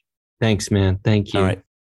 Okay, so that was Paul Thomas Anderson. Licorice Pizza is out in cinemas right now. I think it might be available to stream. I probably should know these things. It might be available to stream right now, and it'll be out on home entertainment, DVD, Blu-ray, all that jazz at some point in the not too distant future. It won't be available in vinyl though, which apparently is what Licorice Pizza is.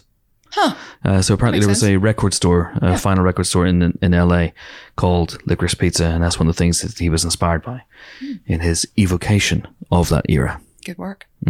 Still not as good as Event Horizon, if you ask me, but God. Hey, what is?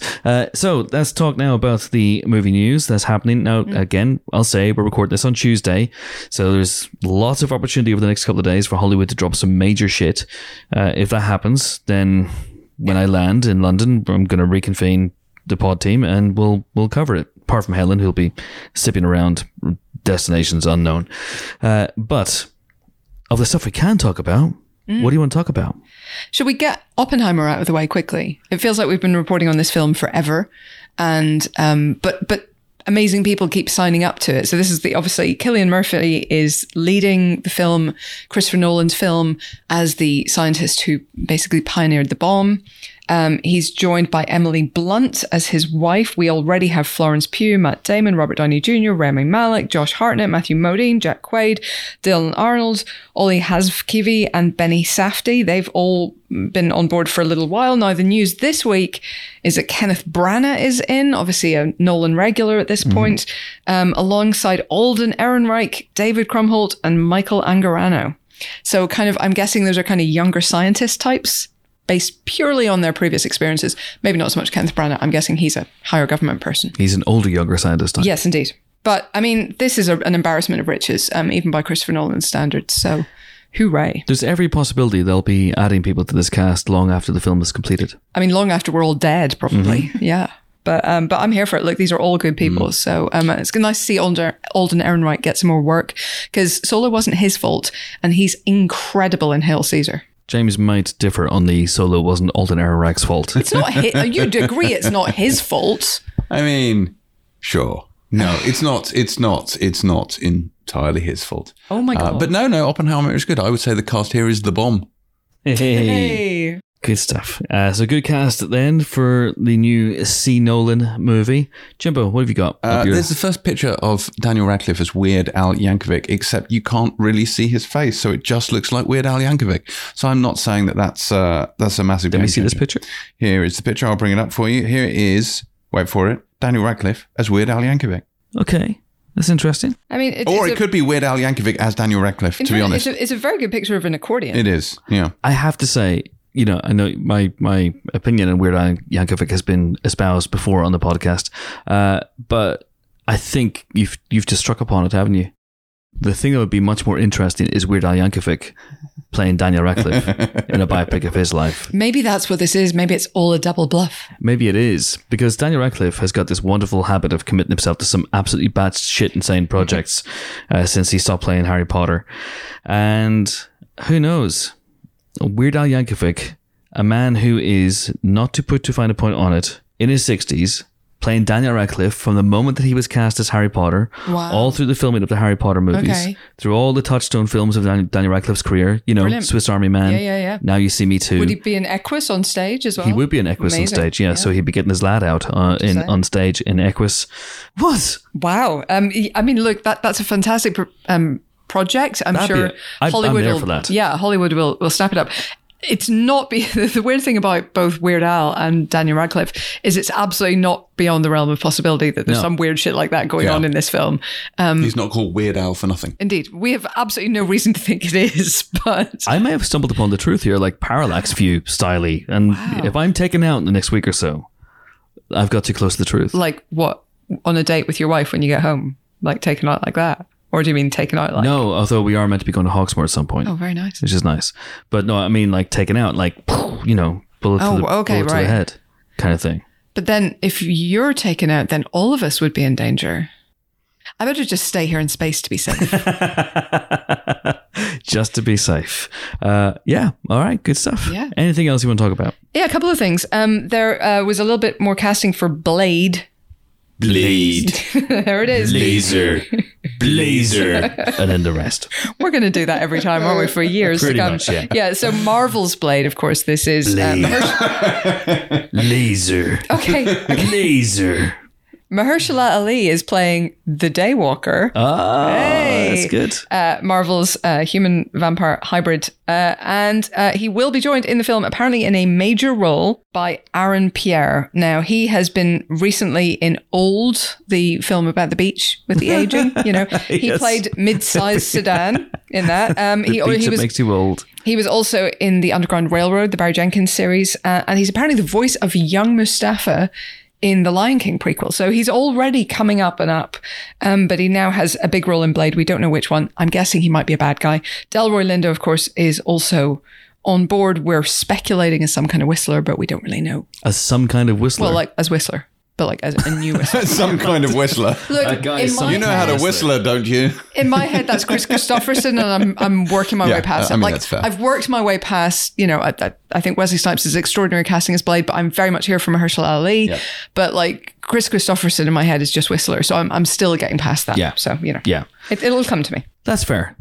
And there are always ways of bringing people into these movies now, aren't there? Yeah. Indeed. So that's right. But Chris Christopherson's in his... He's so good in that role. He's in his 80s now, isn't he? Yeah, I mean, he's probably got better things to do. He has quite a lot in his life, so, I'm sure he's fine. Yeah. But, I'm just saying, I'm getting past it. I love Delroy Lindo too, so if he is Whistler, I'll be very happy with that. He might not be. He might be the baddie. He might be, But it makes sense. Yeah, older gentleman. Makes sense. But yeah, I'm excited about Blade, Laser, Blazer. Sounds good. Yeah. Speaking of Aarons, though, Aaron Moorhead and Justin Benson, who are the two multi-hyphenates behind things like Synchronic and The Endless and Spring, and who have been working on Moon Knight, and they can tell the difference between their waking lives and dreams. That's right. But they have been handed the keys to Loki season 2. Ooh, okay. Which is very exciting because they're now obviously doing big league stuff as well as churning out quirky independent sci-fis where they are doing the script writing, the producing, the cinematography, the catering, the grip stuff, the gaffer stuff, you name it. They do literally everything on these films. That's impressive. Let's save a bundle. Yeah, they're great.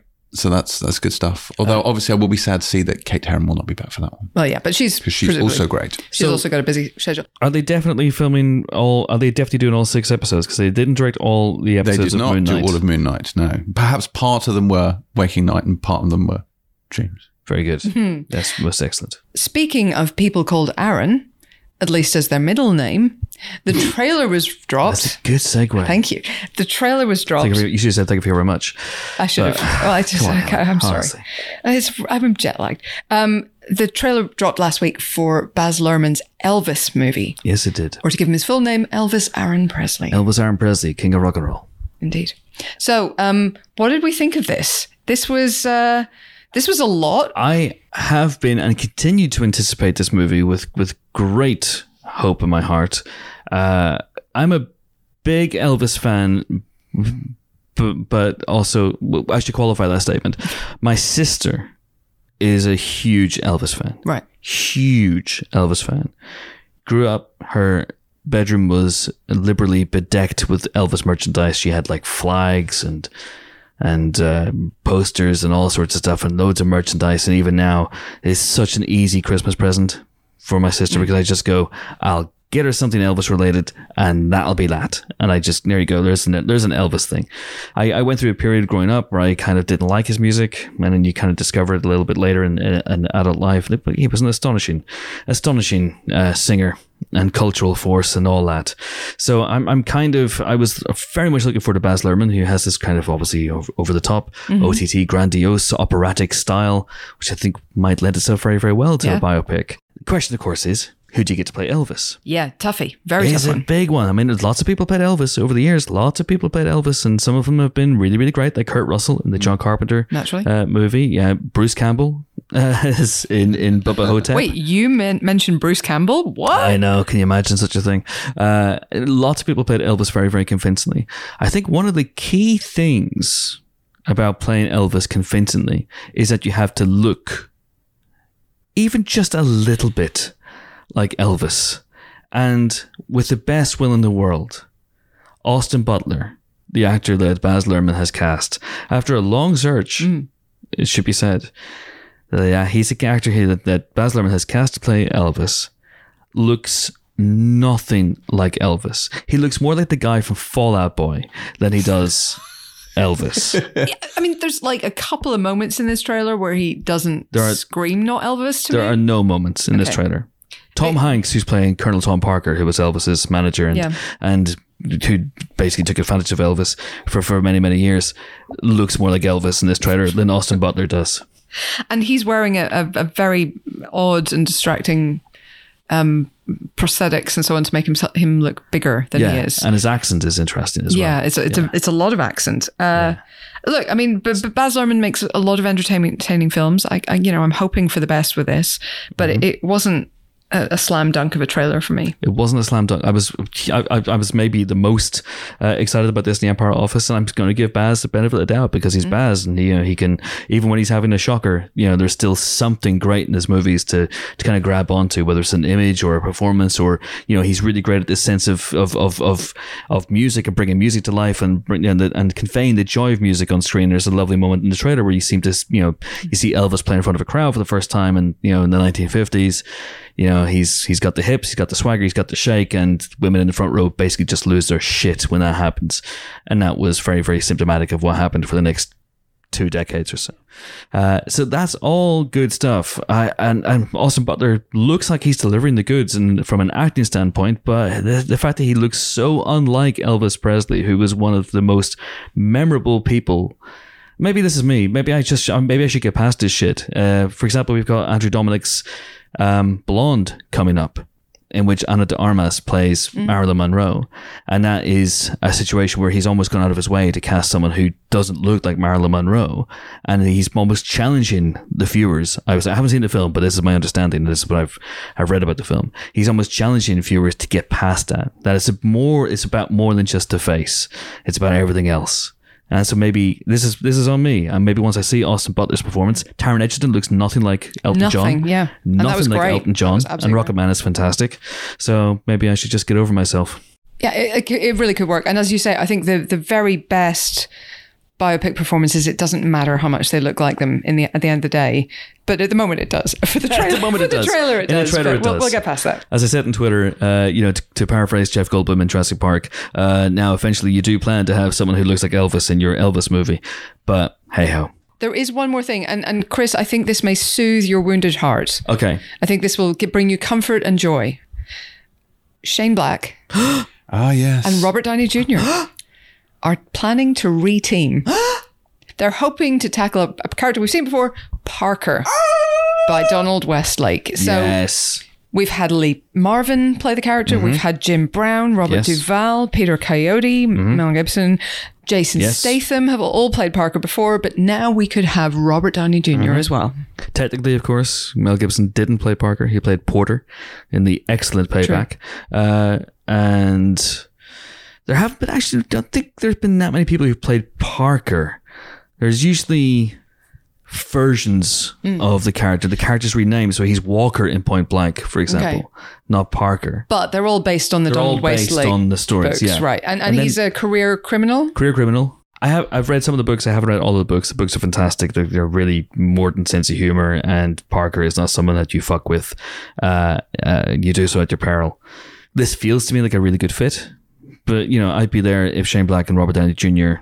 did the old cliche. They read the phone book out, or you had Shane Black's shopping list read out by Robert Downey Jr. I would be totally there for that. It'd be absolutely fantastic.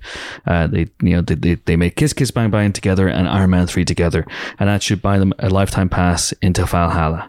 As far as I'm concerned, now I don't know whether that entitles them to Lightning Lane access to some of the rides in Valhalla, but you never know. But I know someone on Twitter was saying that this isn't a great fit, that there's actually a supporting character in Parker that Downey would be better suited for, but listen, I know this is a character they've tried to crack in the big screen many, many times, whether it's called Parker or not, and they haven't quite got there. And I can't think of someone better suited to do that than Shane Black, whose knowledge of film noir and characters like this, hard-boiled crime fiction characters, is second to none. So, yes, please. He has an astonishing collection of kind of noir type books in his library. I interviewed him in his house, and I was staring at what I should have been listening to what he was saying, quite frankly.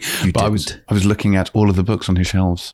You've interviewed Shane Black at his house? I have indeed, at his house, and with his excellent pit bull sitting by my feet. Oh my God, this gets worse. It was a great interview. I interviewed Shane Black. First time I interviewed Shane Black, I interviewed him in LA.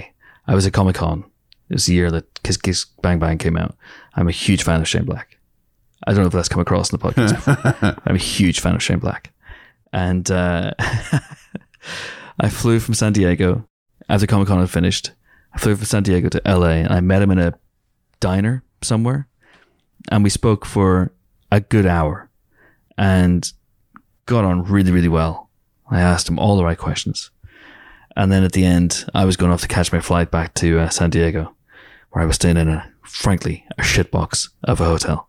And I did what I sometimes do with people when I feel we've connected and there's no barrier between us, which is I stood up, I took out my business card, because I had business cards back then, and I gave my business card and said, here's my business card. And he looked at me and went, "What's this for?"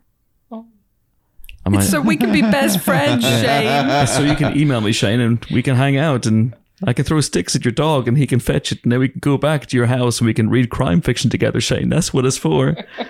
Oh no, Shane. Did you take it back? No. You did leave it with you. You would him. take it, motherfucker. You made him. I went, so just in case you have ever wanted to get in touch, or if you have any questions for me, that you want to send notes. It was awful. It was absolutely awful. Anyway, Parker, yes.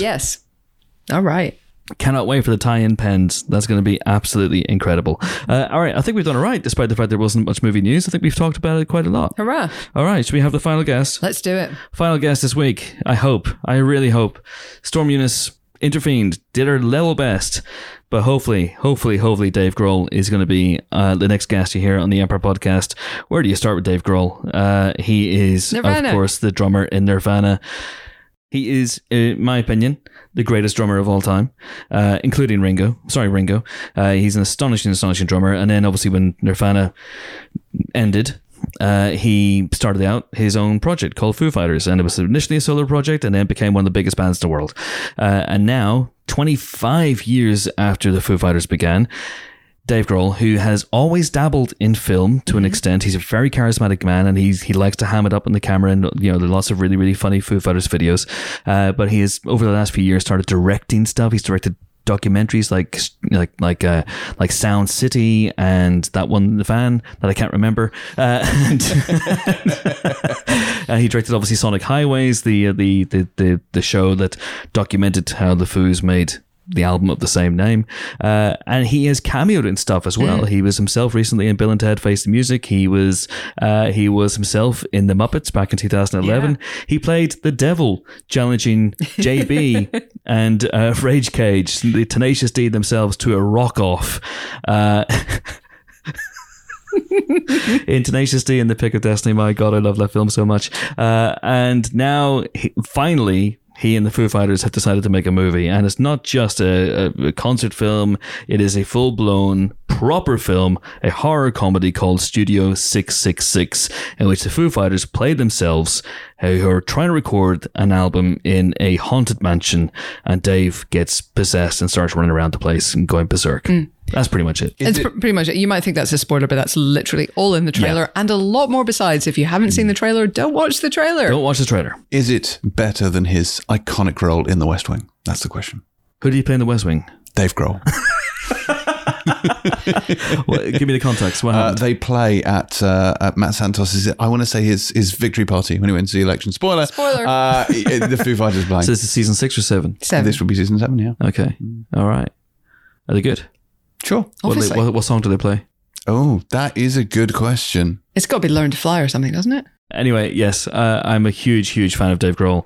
And so I was very, very excited to be in the same room as him. I spoke to him for the most recent issue of Empire Magazine that is available right now. Resolve. They play Resolve. They played Resolve? Yeah. In Election Day Part 2. Really? Yeah, that's right. I mean, it's a good song. And Miracle, I believe. Oh, that's a good song. Oh, yes, I do remember they played the Miracle as well. That's the one that I remember. I don't remember them playing Resolve. I do remember that's a lovely Miracle. song. Miracle's a lovely song, and that's from their 2-part album. They released a double album called In Your Honor. Oh, that's great. Yeah. That's my favorite Foo Fighters. That's my favorite Foo Fighters album. Well, see, there you go. See, it's good. And one album is all rocky stuff that I put on one night when we did a poker night, and by the time I got to, I think it was The Deepest Blues Are Black, everyone told me to turn it off because it was just Dave Grohl screaming. And the other one's really chill. And the other one's really chill and acoustic and Which lovely. might have worked quite well for a get together with friends. Yeah, you yes, think. But no, I was like, I'm going to put on the first album first, and then build up to the acoustic stuff. Yeah.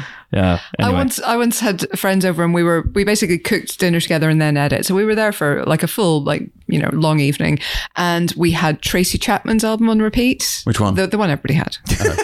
The one with fast car. Yeah. And one of my friends says he still can't listen to it because we listened to it so many times in a row that night that it just spoiled it for him forever. So I would like to apologize to Kevin if you're listening, and I know you might be. Really sorry about that, man. It's a good album. You should give it another chance. If not now, then when? Oh boy. Hey folks, it's Chris here, jumping in very, very quick. Now I'm back on terra firma, back in England, no longer in space, to tell you that you should probably only listen to this Dave Grohl interview if you have seen Studio 666. Let's just say that Dave Grohl is no respecter of spoilers. Enjoy. We are delighted to be joined on the Empire podcast by the star of Studio 666 and the chief fighter of Foo, Mr. Dave Grohl. How are you, man? Great. I don't know if I would consider myself the star of the movie, though.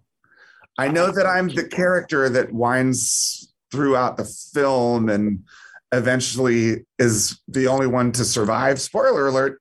But I would have to consider a lot of the other players a bit more valuable than myself. Lionel Richie, Jeff Garlin, Will Forte. Lionel Richie. Yeah. I mean, you had me at Lionel Richie. There it is. You have me at Lionel Richie swearing as well, which is delicious. That wasn't in the first take. That wasn't in the script. He brought that himself. Of course, he only did maybe 2 takes because he's such a brilliant dude. He is the quintessential entertainer, whether it's singing or acting in a film. The guy just brings the fucking thunder. And so he did 1 take that was relatively tame. And he said, "You want me to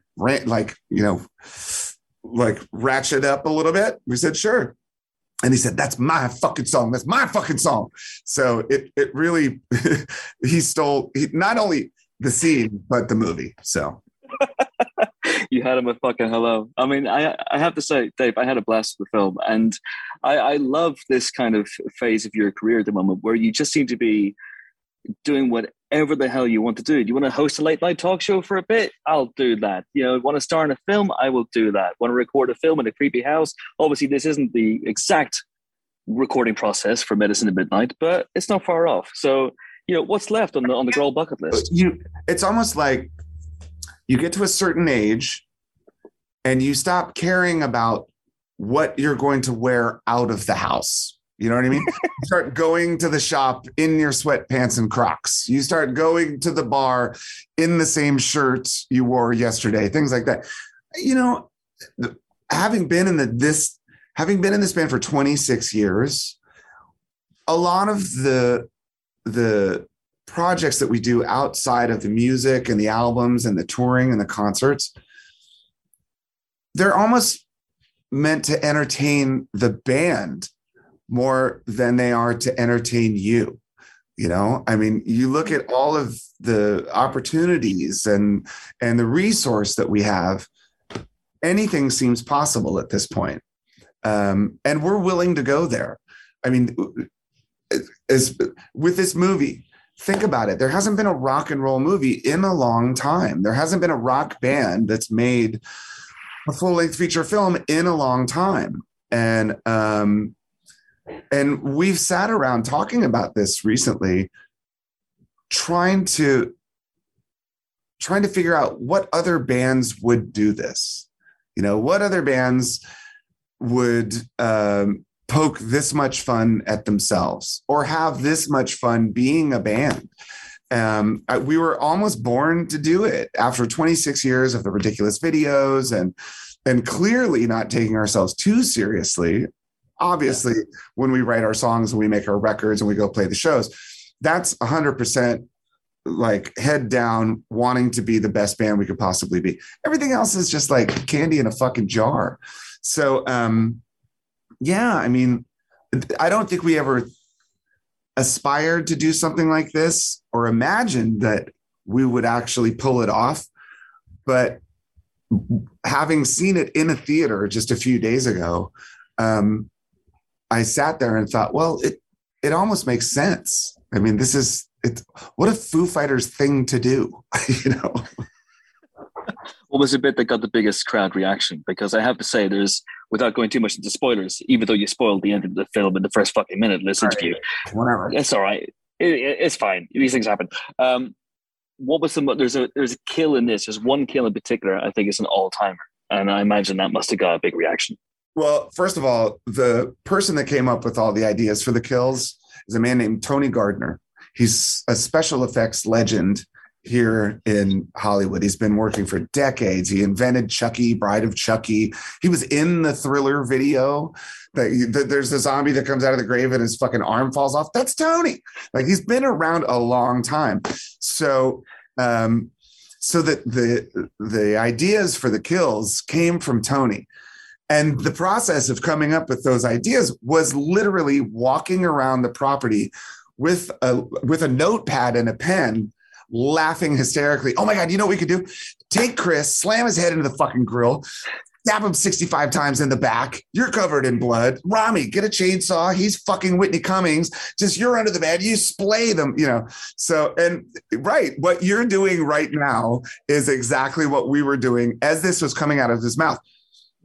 And let me just say that Tony is the sweetest, kindest, most gentle dad. He's practically a nerdy, meek little guy that you just want to fucking hug and cuddle. And he comes up with the most grisly, gruesome, gory ideas. The shit that goes on in Tony's head, I don't even want to know what he dreams about at night. But yes, that kill probably gets the most fucking applause of anything else in the movie. That being said, only rivaled by Lionel's scene. Just to be make sure we're on the same page, Dave. Which kill are you talking about? Fucking Rami getting chainsawed, man, in half.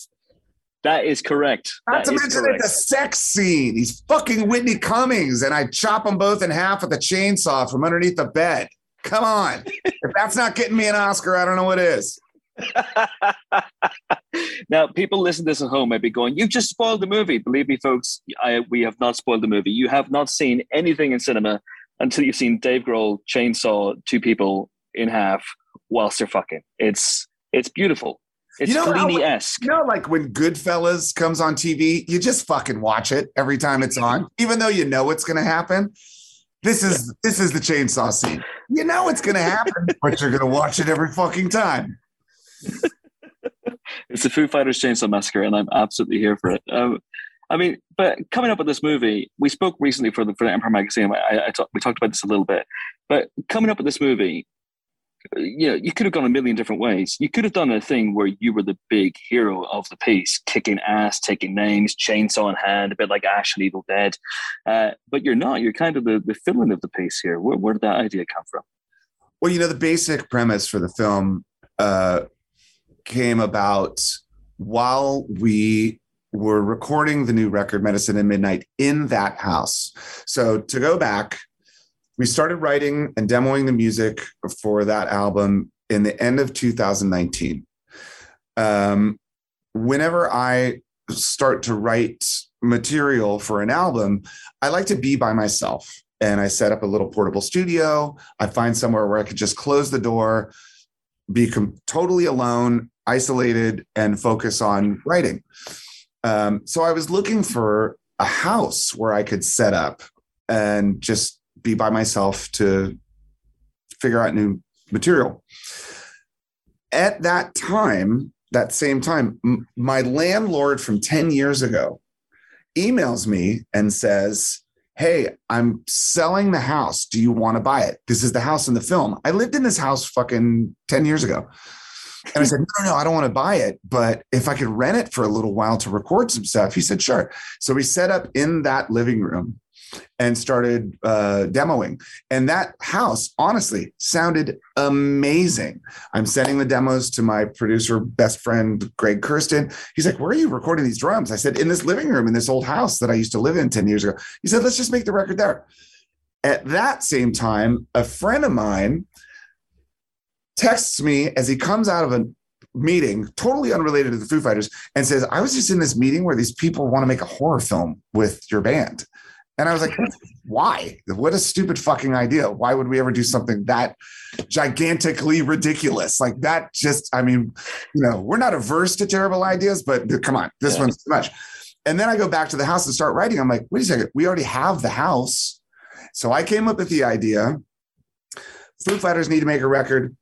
We don't want to use any of the studios we've used for 26 years. Let's find somewhere cool. We move into an old house. House turns out to be haunted. I become fucking possessed. I murder the band over creative differences, and then I go solo. That was it.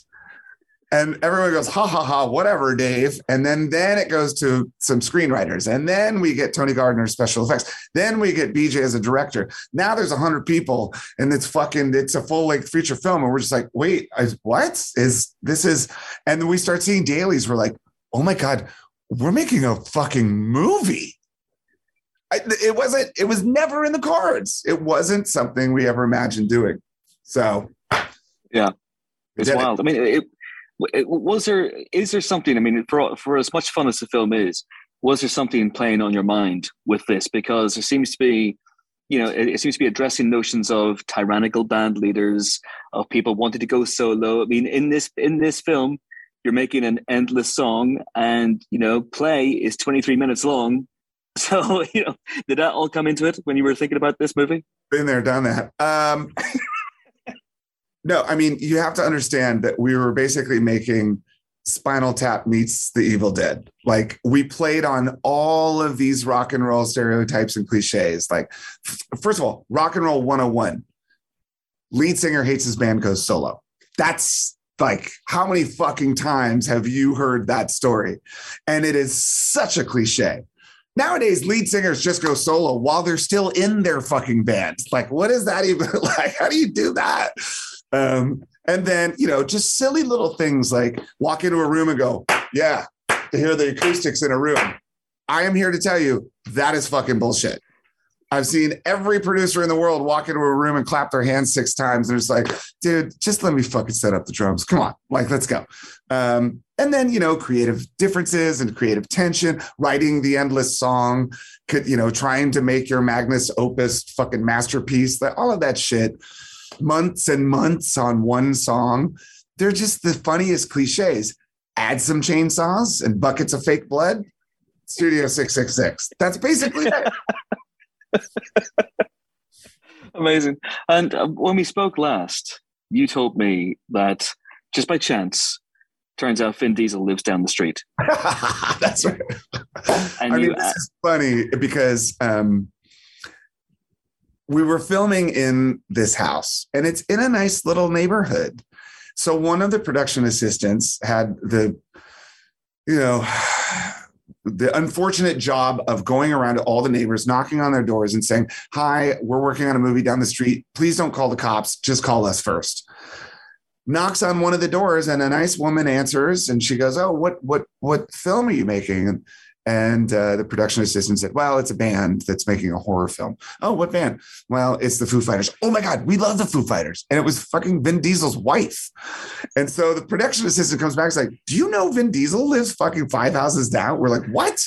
Oh my God." So of course we thought, shit, get Vin Diesel to do a cameo in our horror film. And we got ourselves like $500 million at the box office, like no brainer.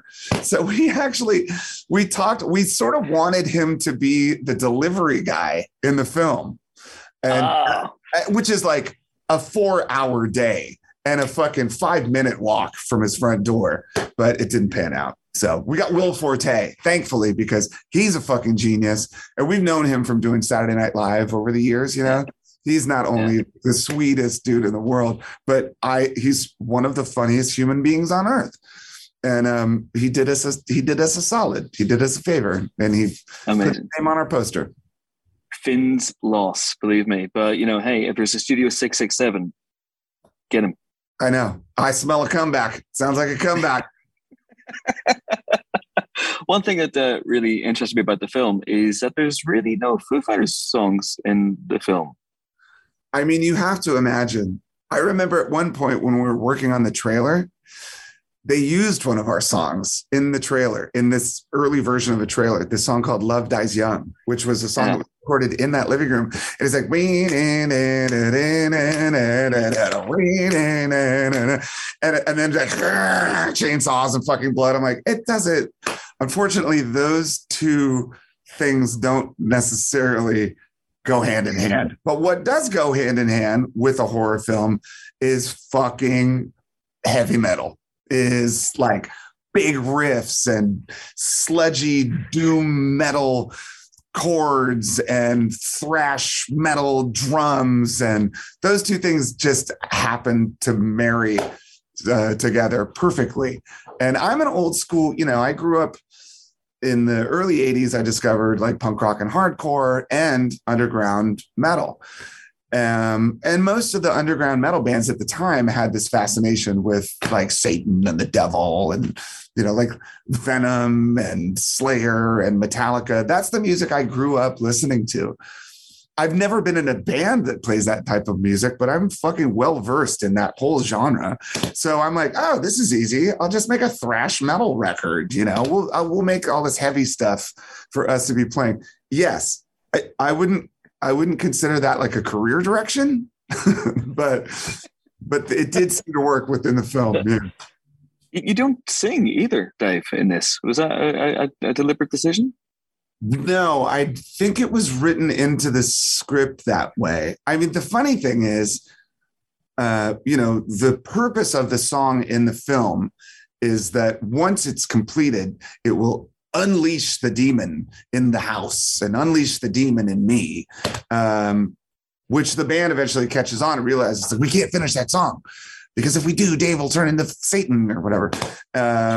So the director says, hey, man, we need like a 15, 20 minute long metal instrumental. You got one? I'm like, hold on. And I went down to the studio and recorded it in like 4.5 hours. I'm like, there you go.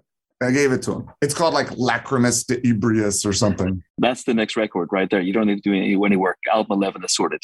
Well, the funny thing is I just finished working on the Dream Widow record. So Dream Widow is the band that was in the house and was murdered 25 years before we set foot on the property. So I came up with a great idea, like, oh, I know what I'll do. I'll just make their lost album. Everyone's like, "Yay, Dave, go to the studio some more."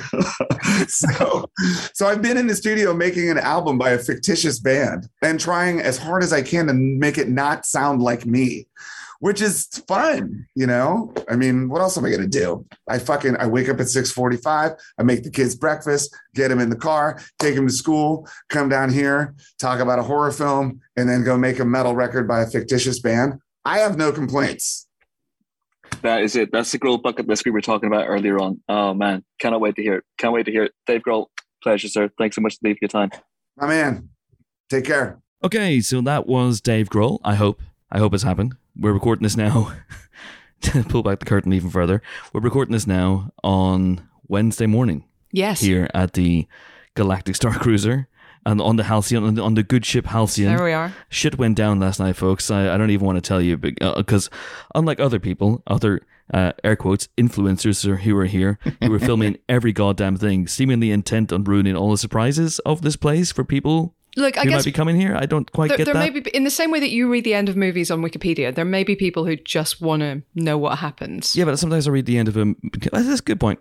That's a good point. But sometimes People like you, Chris. I'll read the end of a movie or TV show to save me the time of watching it. Yeah. Do you and really equally, want there may be people who don't want to or can't come to Florida, but want to know all about this. This is a good point. It might be Star Wars obsessives who just... fair enough. As long as they are signposting things, then it's all good. All we can say is it built to a satisfying climax. I'm not going to say that the Ewok sex party was unexpected, but it was a welcome development. It wasn't on the itinerary I got. Itinerary? Got a proper yub nubbing. Oh no. A yub nub and tug. Oh no. Oh boy. It's just on behalf of all Ewoks. I'm just appalled right now. Oh yeah. That was a sticky wicket. Oh, what? Get out. Oh, you should see the size of his log, Ray. No. Come on now. No, I can't. No. This has been good. How's it though? All right, that was Dave Grohl. I hope you enjoyed it. Hope I enjoyed it. Hope everyone enjoyed it. Shall we talk about some films now? Films that are out this week for you to see in your multiplex and on your sofaplex, should you so desire. Where should we start? We have Cyrano. We have Studio 666. We have The Duke. We got The Duke! And we have, of course, Kimi. Yeah. Where do you want to start? Should we just do them in that order? Yeah. What was first? Cyrano. Okay, let's do Cyrano. Let's do the one that only Helen has seen. Yeah, exactly. Get my bit out of the way quickly. So this is an adaptation of the musical based on Rostand's Cyrano de Bergerac. So it's a prequel to Bergerac, is what you're saying? It is not connected to Bergerac. Ian McShane does not at any point appear. Oh. What? You've made the classic error and mistaken Bergerac for Lovejoy. I have. I apologise. John Nettles. John Nettles also doesn't Helen appear. has been stung by Nettles. Yeah. But my point was, this has nothing to do with Bergerac, so if we could just get those jokes out of your system now. There we are. I can wait. It's fine. It's not like we have breakfast after this. Oh, breakfast. So anyway, yes, Cyrano is based on the musical from 2018, which was an adaptation of the play from 18, which is based on the life of the actual person who was an actual science fiction writer and poet and swordsman and warrior and everything else. Steve Martin. Cyrano de Bergerac, which was also adapted as Roxanne, starring Steve Martin and Daryl Hannah in the 80s. He's a private investigator. I think you're thinking of Dead Men Don't Wear Plaid, but honestly, I'm not sure at this point. Where are we getting this? No, it's fine. Carry on. Okay. So it's the story of a guy who has all these accomplishments, has a lot going on in his life, but is madly in love with his, in this case, friend, Roxanne, who's played by Halle Bennett. Roxanne! Cyrano himself played by Peter Dinklage. And just doesn't think he's in with a chance because she's all, young and pretty and everything, and he doesn't feel like he is either of those things. He's got a great big massive nose. Usually he does. In this case, he doesn't. What? Yeah, I know. It's a bit of a departure. They've lost the nose. They've lost the nose. Okay. But meanwhile, she falls in love with one of his mates, Roxanne. Roxanne! She falls in love with one of his mates, who's played by Kelvin Harrison Jr. His name is Christian. And Christian, is deeply into her too, but is absolutely incapable of like talking to her about it because he's kind of shy. Like Raj in The Big Bang Theory. Is that what it's based on? It's not. Very much not. I feel like you're being disrespectful of a story that I actually adore with all my heart. So I'm just going to have to ask you to be quiet now. Please leave. Please leave, sir. We will eject you into the vacuum of space. I'm going to get spaced from the podcast. Yeah, well, if it was up to me. Mm-hmm. Anywho. Please, Helen, I apologize for James. His behavior, frankly, I imagine, he didn't get much sleep last night. Oh, no, not because fair. we were doing sexy things. I don't want to know. Although those Ewoks did come around at 3 in the morning. Yeah, and started playing xylophones on our helmets. Well, look, Stormtroopers helmets. Sure. Whatever you say, guys. At the end of- Look, it's what you do with your helmets is your own business. I'm not even asking. So, Cyrano's in love with Roxanne. Roxanne's in love with Christian. Christian asks Cyrano's help in writing love letters to the object of his affection. Oh, okay. Damn you. She's learning. So this allows Cyrano to express all the feelings that he has for this woman without having to actually come clean and admit that he himself is in love with her. Okay. So that's the classic story. There are some stories, there are some songs added to this one. They are good, but not like classic bangers. They're not going to stick in your head Bruno style, I don't think, but they move the story along. They're mostly effective. How are the voices? Are they all good? Yeah, they're not bad actually. They're not all like super trained singers, but they've got Peter Dinklage has a great voice anyway, and he's got that kind of gravelly tone to it, and it actually works very well. Yeah. Voice. So I quite enjoyed it from that point of view. Joe Wright, I think, does a good job as well. He took them all to Sicily. They shot in these gorgeous, like sun-soaked, sandy-coloured stone, old-school buildings. It looks beautiful. They've stuck quite close to the kind of makeup and clothing that people actually wore in the time frame in the sort of 1600s, 1700s. So some of the makeup is appalling on purpose. This is not to criticize the makeup artists. Ben Mendelsohn in particular, because he's the kind of foppish Duke de Guise, is appalling looking, but in the right way. He should be appalling looking.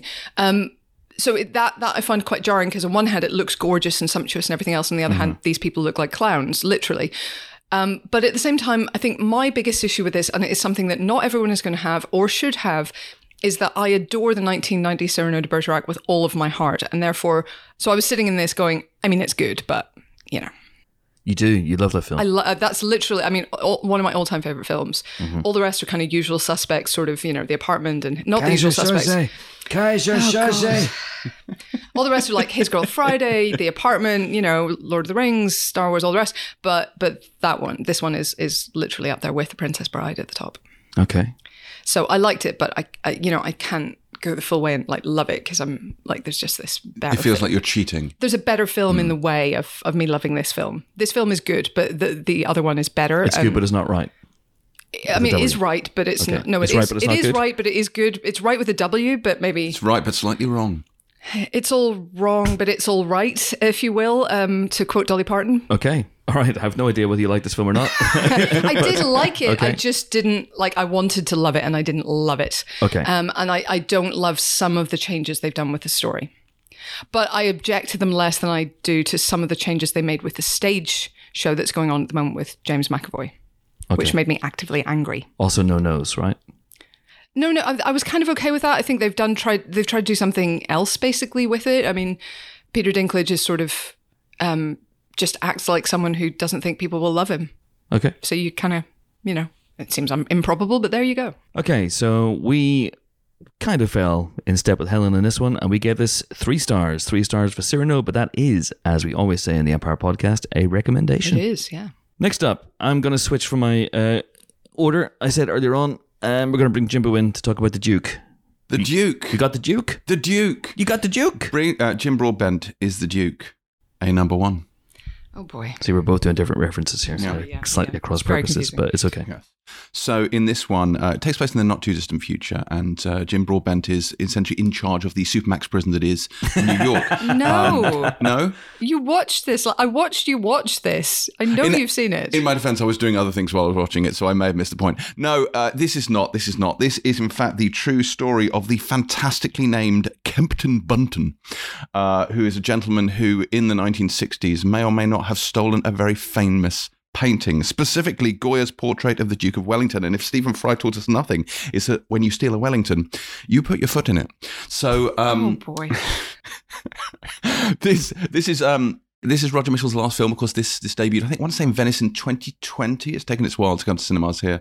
But Roger Mitchell, of course, famously Notting Hill director, among other things. My cousin Rachel, he died tragically last year, so this becomes his sort of capping film, and it's actually quite a sweet film to sort of fit that role, because it's like, it's none more English. It's very, very, it's a little bit, now, your mileage may vary on this. For me, it's a bit like curling up in the winter with a mug of hot Marmite. But for most people, that's a very upsetting experience. So let's just say it's more like a nice, sweet cup of tea with a digestive biscuit to dunk in. Because he plays this sort of very charming, very keen, sort of slightly fuckwittish sort of Newcastle-born man who sort of floats from jobs to job, regularly getting fired because his strong sort of like socialist values get in the way of normal life. He makes moral stands on every conceivable issue, whether it be racism, whether it be equality. He doesn't want to pay his TV license, so you could see this as a sort of small capsule analogy for the larger license fee debate. He even removes something from his television to stop him picking up BBC One, so he doesn't need to buy a TV license. That doesn't go well either. But he has a certain sort of fuckwittish appeal, but he's just lovely and he's charming, and it's Jim Broadbent, so of course he's all of these little things. And his wife here is played by Helen Mirren, who doesn't have a lot to do. She basically embodies the phrase long suffering. She really does. She plays it beautifully, and she's great because she's fucking Helen Mirren. But no, anyway, she's Helen Mirren, so she's great, but I wanted to see more of that character, to be honest with you. But Jim Broadbent kind of carries this, and it's super, super sweet, and it's, the heist is just magnificent, because like, if you're going to do a heist movie, you expect, the key structure to be, the conceptualization of the plot, the planning of the plot, the execution of the heist, all of this sort of stuff, but it feels like a fucking like half-wit afterthought, which is kind of what it is, like this random thing that gets sort of staggered into, and it all plays out as he makes this moral stand, and it's lovely, obviously, because it is based on a true story. But it's just super sweet, and I love the way it's kind of shot in this sort of very, obviously it's set in the 1960s, but it's shot in a sort of beautiful manner evoking that era. It uses split screen and sort of strange sort of visual devices to do it, but the whole thing just has a warm fuzziness to it. It's not what I would call exciting. It's not what I would call surprising, although there are a couple of surprises in there. But it is quite sweet. And I think it's one of these things you'd have to try particularly hard not to be charmed by. Yeah. I find it very charming. And I like that, British period drama conjures up, all the people you like, James, all the Downton nonsense about nobility and rich people having no problems. And this is very much not that, they live on a normal working class street. She is basically working her fingers to the bone. Yeah. Cleaning houses because he keeps getting himself in trouble for his ideals, and she shares those ideals and she admires them for that, but at the same time is like, could you not just hold a job? So I kind of love that dynamic in their relationship. I love the dynamic he has with his sons, and they both have with their sons, and this sort of family unit. And it does actually kind of address some questions that we're still working with today, about the value of supporting the arts with all this money when you have poor people who are struggling and suffering, and maybe we should be helping them out instead, or at least as well. So I was super charmed by this. I think it's lovely. Yeah, and it's the whole point is he's ransoming this painting to try and get free TV licenses for the over 75s, which is ultimately what did happen. But it's a lovely little film. Well, for a while. Yeah, it didn't happen exactly straight away. But yeah, it's lovely. It's good. I must admit, while I enjoyed this an awful lot, I was surprised by the number of 5-star reviews it got. Like, it doesn't feel to me like a nailed on 5-star film. It's a lovely, lovely film, but I'm not sure I'd call it a masterpiece. But sure, if that's your jam, go for it. Yeah, I think it's a warm 4 personally. I really liked it, but I'm not. Yeah, I don't insist that everyone go see it immediately like I do with some 5 stars. Okay, we thought this movie was very lovely and warm as well, and we gave it 4 stars accordingly. 4 stars in for the Duke. A number 1. A number 1 indeed. We got the Duke. Midnight Run. Next up, we have. Well, actually, we'll finish on Studio 666. Next up, we have a quick shout out. The Godfather has been re-released this week. 50th anniversary re-release of The Godfather. Next week sees Godfather Part 2 re-released also. If you've never seen The Godfather, and you've certainly never seen it on the big screen, then now is your chance, because it's been restored and it's quite beautiful. Are those good films? Would people like those? They're okay. Do you think? Yeah, They're okay. Interesting. I've heard they're cool. fine. Yeah. Okay, cool. So 3 stars then for The Godfather, and 2 stars for the inferior sequel, The Godfather Part 2, and 4 stars for The Godfather Part 3, which is clearly the best of the bunch. If anyone listening is not, please don't shout at us over that. Yes, we are joking. Don't take me seriously. The first one is still the best. This is a hill I will die on. The first one is the best. Unless you count the second one, in which case the second one's the inferior best. sequel. Oh yes. boy. Oh, dear. Okay. All right. Okay. Also out this week, it's on digital download, if that's your bag, and it is also on Sky and Now TV. It is the latest film from Steven Soderbergh. It is called Kimi. Unbreakable. They're alive. Damn it. It's a miracle. It is the feature-length adaptation of The Unbreakable Kimmy Schmidt, which stars Ellie Kemper as Kimmy Schmidt. No, of course it isn't, you fools. It is a brand new original thriller directed by Steven Soderbergh. Whose retirement is going very well. Well, he has unretired, which is good, because he is in a hell of a vein of form at the moment, I would say, Steven Soderbergh, which makes it even sadder, I would say, that his most recent movies seem to be a bit buried. I don't know whether this is something that's intentional on his part, that maybe he's thinking that, you know what, he put a lot of time and energy and money into trying to come up with a new theatrical release paradigm for Logan Lucky when he came back in 2017 with Logan Lucky, and it stiffed. And so I think since then he's gone, you know what, streaming is the way. Streaming is the way. So we made a couple of films for Netflix, High Flying Bird and The Laundromat, and his last couple of movies, this and No Sudden Move, the excellent No Sudden Move, which came out last year, debuted on HBO Max and over here in this country, Sky and Now TV, which is sad if you want your Soderbergh in the cinema. And interesting enough, there's a movie he made in 2020 with Meryl Streep called Let Them All Talk, which is set on a cruise ship, which isn't available in this country at all. At all. Can't get it anywhere. Can't buy it, can't stream it, can't rent it, can't see it. Can see it on the plane on the way home. Hurrah. So maybe we'll report back on that if we're not sleeping. But Kimi then. So Kimi is, I think, I would bracket this in a way with Unsane, the movie he made with Claire Foy a couple of years ago, in that it is an exercise in making a thriller. It's an exercise. It's a character study as well. It is about a young woman called Angela, who's played by Zoe Kravitz, who's having one hell of a moment at the moment. She's in the Batman, of course, as Catwoman, coming up next week. And she works for a tech company who have a Siri/Alexa-like digital assistant in people's homes called Kimi. And her job is to basically go through complaints or things that go wrong with this device. Users log problems. You know, if I say something to this Kimi device and it doesn't quite know what I want, she will listen back to the audio and then finesse it so that now it knows what you want next time when you say that combination of words. In the course of doing her job, she hears what she feels is evidence of a crime being committed, a sexual assault, and maybe even a murder as well. So she begins to investigate, and this brings her to the attention of some ne'er-do-wells who may or may not have committed said crime and may or may not want her to shut up. The process is complicated a little bit because Angela suffers from a number of mental health issues. She is a severe agoraphobe. She cannot leave her apartment. She suffers from OCD, so she has a number of issues relating to that as well. And there are lots of other things baked in there also. She has a vague relationship with a couple of neighbors she sees across the way, so you think this might be a rear window type thing, but it goes in a different direction. I won't spoil it, except to say that I had a grand old time with it.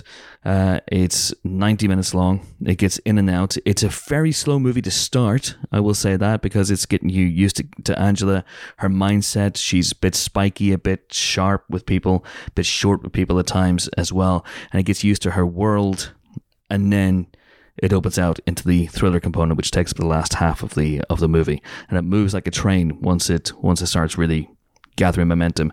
I had a blast with it. It's two old pros in Soderbergh and Koepp teaming up And Zoe Kravitz is fantastic in the lead role, and it's good stuff. So I wrote the review for this one. I gave us 4 stars. 4 stars then from Empire Magazine for Kimi, which is available for you to watch right now. Unbreakable. Unbreakable indeed.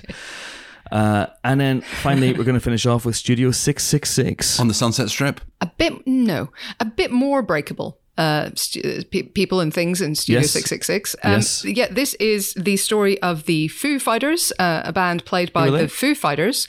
They are going into the studio under some pressure to record their 10th album. It's their 10th album, so they want it to be great. And also they're under pressure from, studio bosses and so on to do a good job as well. So they don't want this to do the same old thing. Dave Grohl, who's the lead singer of the band and sort of lead creative force behind it, is determined to push their boundaries, find a new sound, find something new. So he asks them to find a different studio than they've ever used before. And they find a place that has not been used since Mysterious Goings On in 1993. Well, wouldn't you know it, the darn place is possessed and there's like a demon.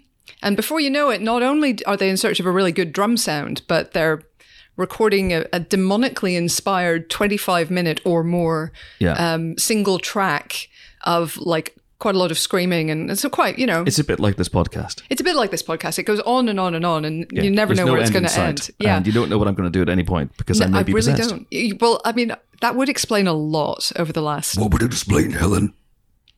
Well, anyway, like the Foo Fighters, I'm going to, just try and keep the main guy calm here. Yeah.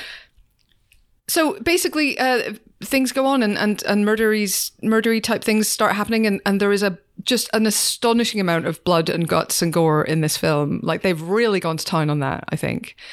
It is it's kind of a slow build up and then like a lot of murder. Murder. And I just had a blast. I feel like not all of the Foos are equally comfortable in front of the camera. I think that's not unfair to say. I like them all. I like them all too. They've got a ramshackle charm. Yeah, but I think what the film genuinely does very well is it sort of picks the Foo who can do the thing that needs to be done in that moment. It's playing very much to their strengths. It's giving the people who do a good side eye a side eye shot, and it's giving the people who do a good scared face a scared face shot. Do you know what I mean? There's a sort of a. Pat Smear does an amazing shriek. He really does. He does a kind of. Kind of thing. God help the people who are next door to us, by the way. But yeah, I mean, I think they're super charming on screen together. Obviously, there's easy chemistry between all of them, obviously. And then, horrific things happen, obviously. So I had a blast. I'm biased, obviously, but I had a bit of a blast with it as well.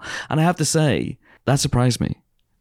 I have to say that surprised me because I was expecting this to be awful beyond belief. Genuinely. And, I said this to Dave Grohl when I interviewed him for the magazine. I was like, whenever you were trying to recruit people for this, did they believe you were making a real film? Because you say Foo Fighters horror comedy and we're making a movie. Yeah. And people are going to go, you're just goofing around. And the weird thing about this movie is it's directed by BJ McDonnell, who has directed lots of videos for Slayer and stuff like that, which I think is one of the things that got him the gig. He's a big horror film buff, and he's directed horror films in the past as well, including one of the Hatchet series. So that Hatchet job got him this job. Hey. I thought it was going to be complete and utter goof. I thought it was going to be very knowing, and it is knowing, obviously, but I thought it was going to be a bit like Hard Day's Night or Help, only with buckets of blood. And it's not that. It's very interesting. It's not that. It's much straighter than I thought it was going to be. It's trying to be much more of a straight-on horror film. Yeah, it's a proper horror movie. Yeah, than I thought it was going to be. The comedy elements come in later on because of the manner of deaths and just frankly the insane shit that's going on down on screen. It's very gory. There's one kill. I think it's a bit of an all-timer. If I'm honest, I'm not going to say what it is, but it will live long in the memory. And yeah, I think Dave Grohl is a very, very charming presence. He can hold the camera. The dude knows what he's doing. Yeah. He knows what he's doing. So it's a lot of fun. I had a good time with it. I think it's maybe a little bit too long. Yeah. It's 1 hour, 47 minutes. It absolutely needs to be a tight 90. If it had been a tight 90, I feel like that'd be an extra star right there. Yeah. And it feels very much like the Dave Grohl solo show for a while, and then some of the other Foos start coming to the fore, and they rise to prominence. And also, this is a weird thing, and I'm hoping to ask Dave Grohl about this. is no Foo Fighters music in this movie, which is absolutely wild. Whoa. I mean, he plays the riffs on the guitar, but that's he plays about it. 2 riffs on the guitar for less than 10 seconds. That's true. He doesn't sing at any point. When it's just like an instrumental track. It's an instrumental track. Maybe it's not the real Foo Fighters and they are just pretenders. No, it's not the Pretenders. Chrissy Hind was nowhere to be seen. Is this what we do now? Yes, Endless. this is what we... Okay. In our defense, we're in space, there's low oxygen, and we've barely slept. So, we're very tired. We're very tired. Yeah, and we haven't had breakfast. And we haven't had breakfast. I've got to pack. We've got to leave. We've got to be ejected at the cold out of reach of space. No Foo Fighters music in the Foo Fighters film, which is very interesting. There is a Foo Fighters track at the end from their actual 10th album, which is Medicine at Midnight, which is not the album they're trying to record in this. As far as we know. Even though this is the house that they recorded Medicine at Midnight in. Whoa, I didn't know that. Yeah. Cool. Boom, blam, boo, mind blown. So, 666 stars then for Studio 666. I would be worried about giving it that many stars. Yes. That's the only reason that I would hold back from 666 stars. We might trigger the apocalypse. All right, okay, so we're not going to do that. Instead, 3 stars then for Studio 666. Maybe there'll be a sequel. Studio 667 is right there, folks. It is right there. Anyway, on that note, that is it for this week's Empire podcast. It has been an epic one, but hey, it's not every week you record a podcast in space now, is it? We're in space. We are in space. Join us next week for more film-related fun. We'll be joined by... I've just forgotten. David Koepp, the writer of Kimi, and of course allegedly writer of Jurassic Park and Carlito's Way and the original Spider-Man and all that jazz. He will be joining me. He wrote all that jazz? He wrote all that jazz, yeah. He was very fussy about it. You see, this is... Oh no. We've got to stop doing this. It's very tiresome. It's very tiresome. What, The Cell? He didn't write The Cell, Helen. Now I want to watch The Fall again. Anyway. Do they call it The Autumn over here? Anyway... I don't know what's happening. Anyway, David Koepp will be on the show next week, and also Rosalie Chang and Sandra Oh from the new Disney Pixar film Turning Red. Hooray. Which debuts on Disney Plus next week and not in cinemas. Boo. Boo. Boo to them. Shame. Like the Foo Fighters new song. Dear God. All right, someone end my misery. It is time to say goodbye to my 2 colleagues of such lethal cunning. I thought I detected his foul stench when I was brought on board, but I certainly detected it at 4 a.m. when I woke up this morning to what can only be described as a ripper. It is... It is James Dyer. I don't even know what that means. Yes, I'm very, very tired. And if you thought this was shambolic, I will say that I'm going to be doing the new Pilot TV podcast straight from the airport, having seen nothing and prepared not at all. So that's going to be unmissable. Good luck with that. I can't recommend it enough. And it is goodbye from someone who is a part of the Rebel Alliance and a traitor. Take her away. It's Helen O'Hara. Good journey. Bright suns. Great journey. Great journey. Great journey. And it's goodbye from me. I'm not going to do any Star Wars shenanigans. I'm off to get possessed by a demonic entity and slaughter my 2 podmates. What? I didn't sign up for this. Oh, wait, that is a Star Wars reference. All right. Pearl Jam high five up top. Woo! You've left us hanging, James. It's radio, not broadcast. No one can see this. Come on. Oh, God. Like you're telling us to do it without even standing. There you go. Pearl Jam high five up top. Jeremy has motherfucking spoken. Thanks for listening. See you next week. To booby tay, everybody. To booby tay.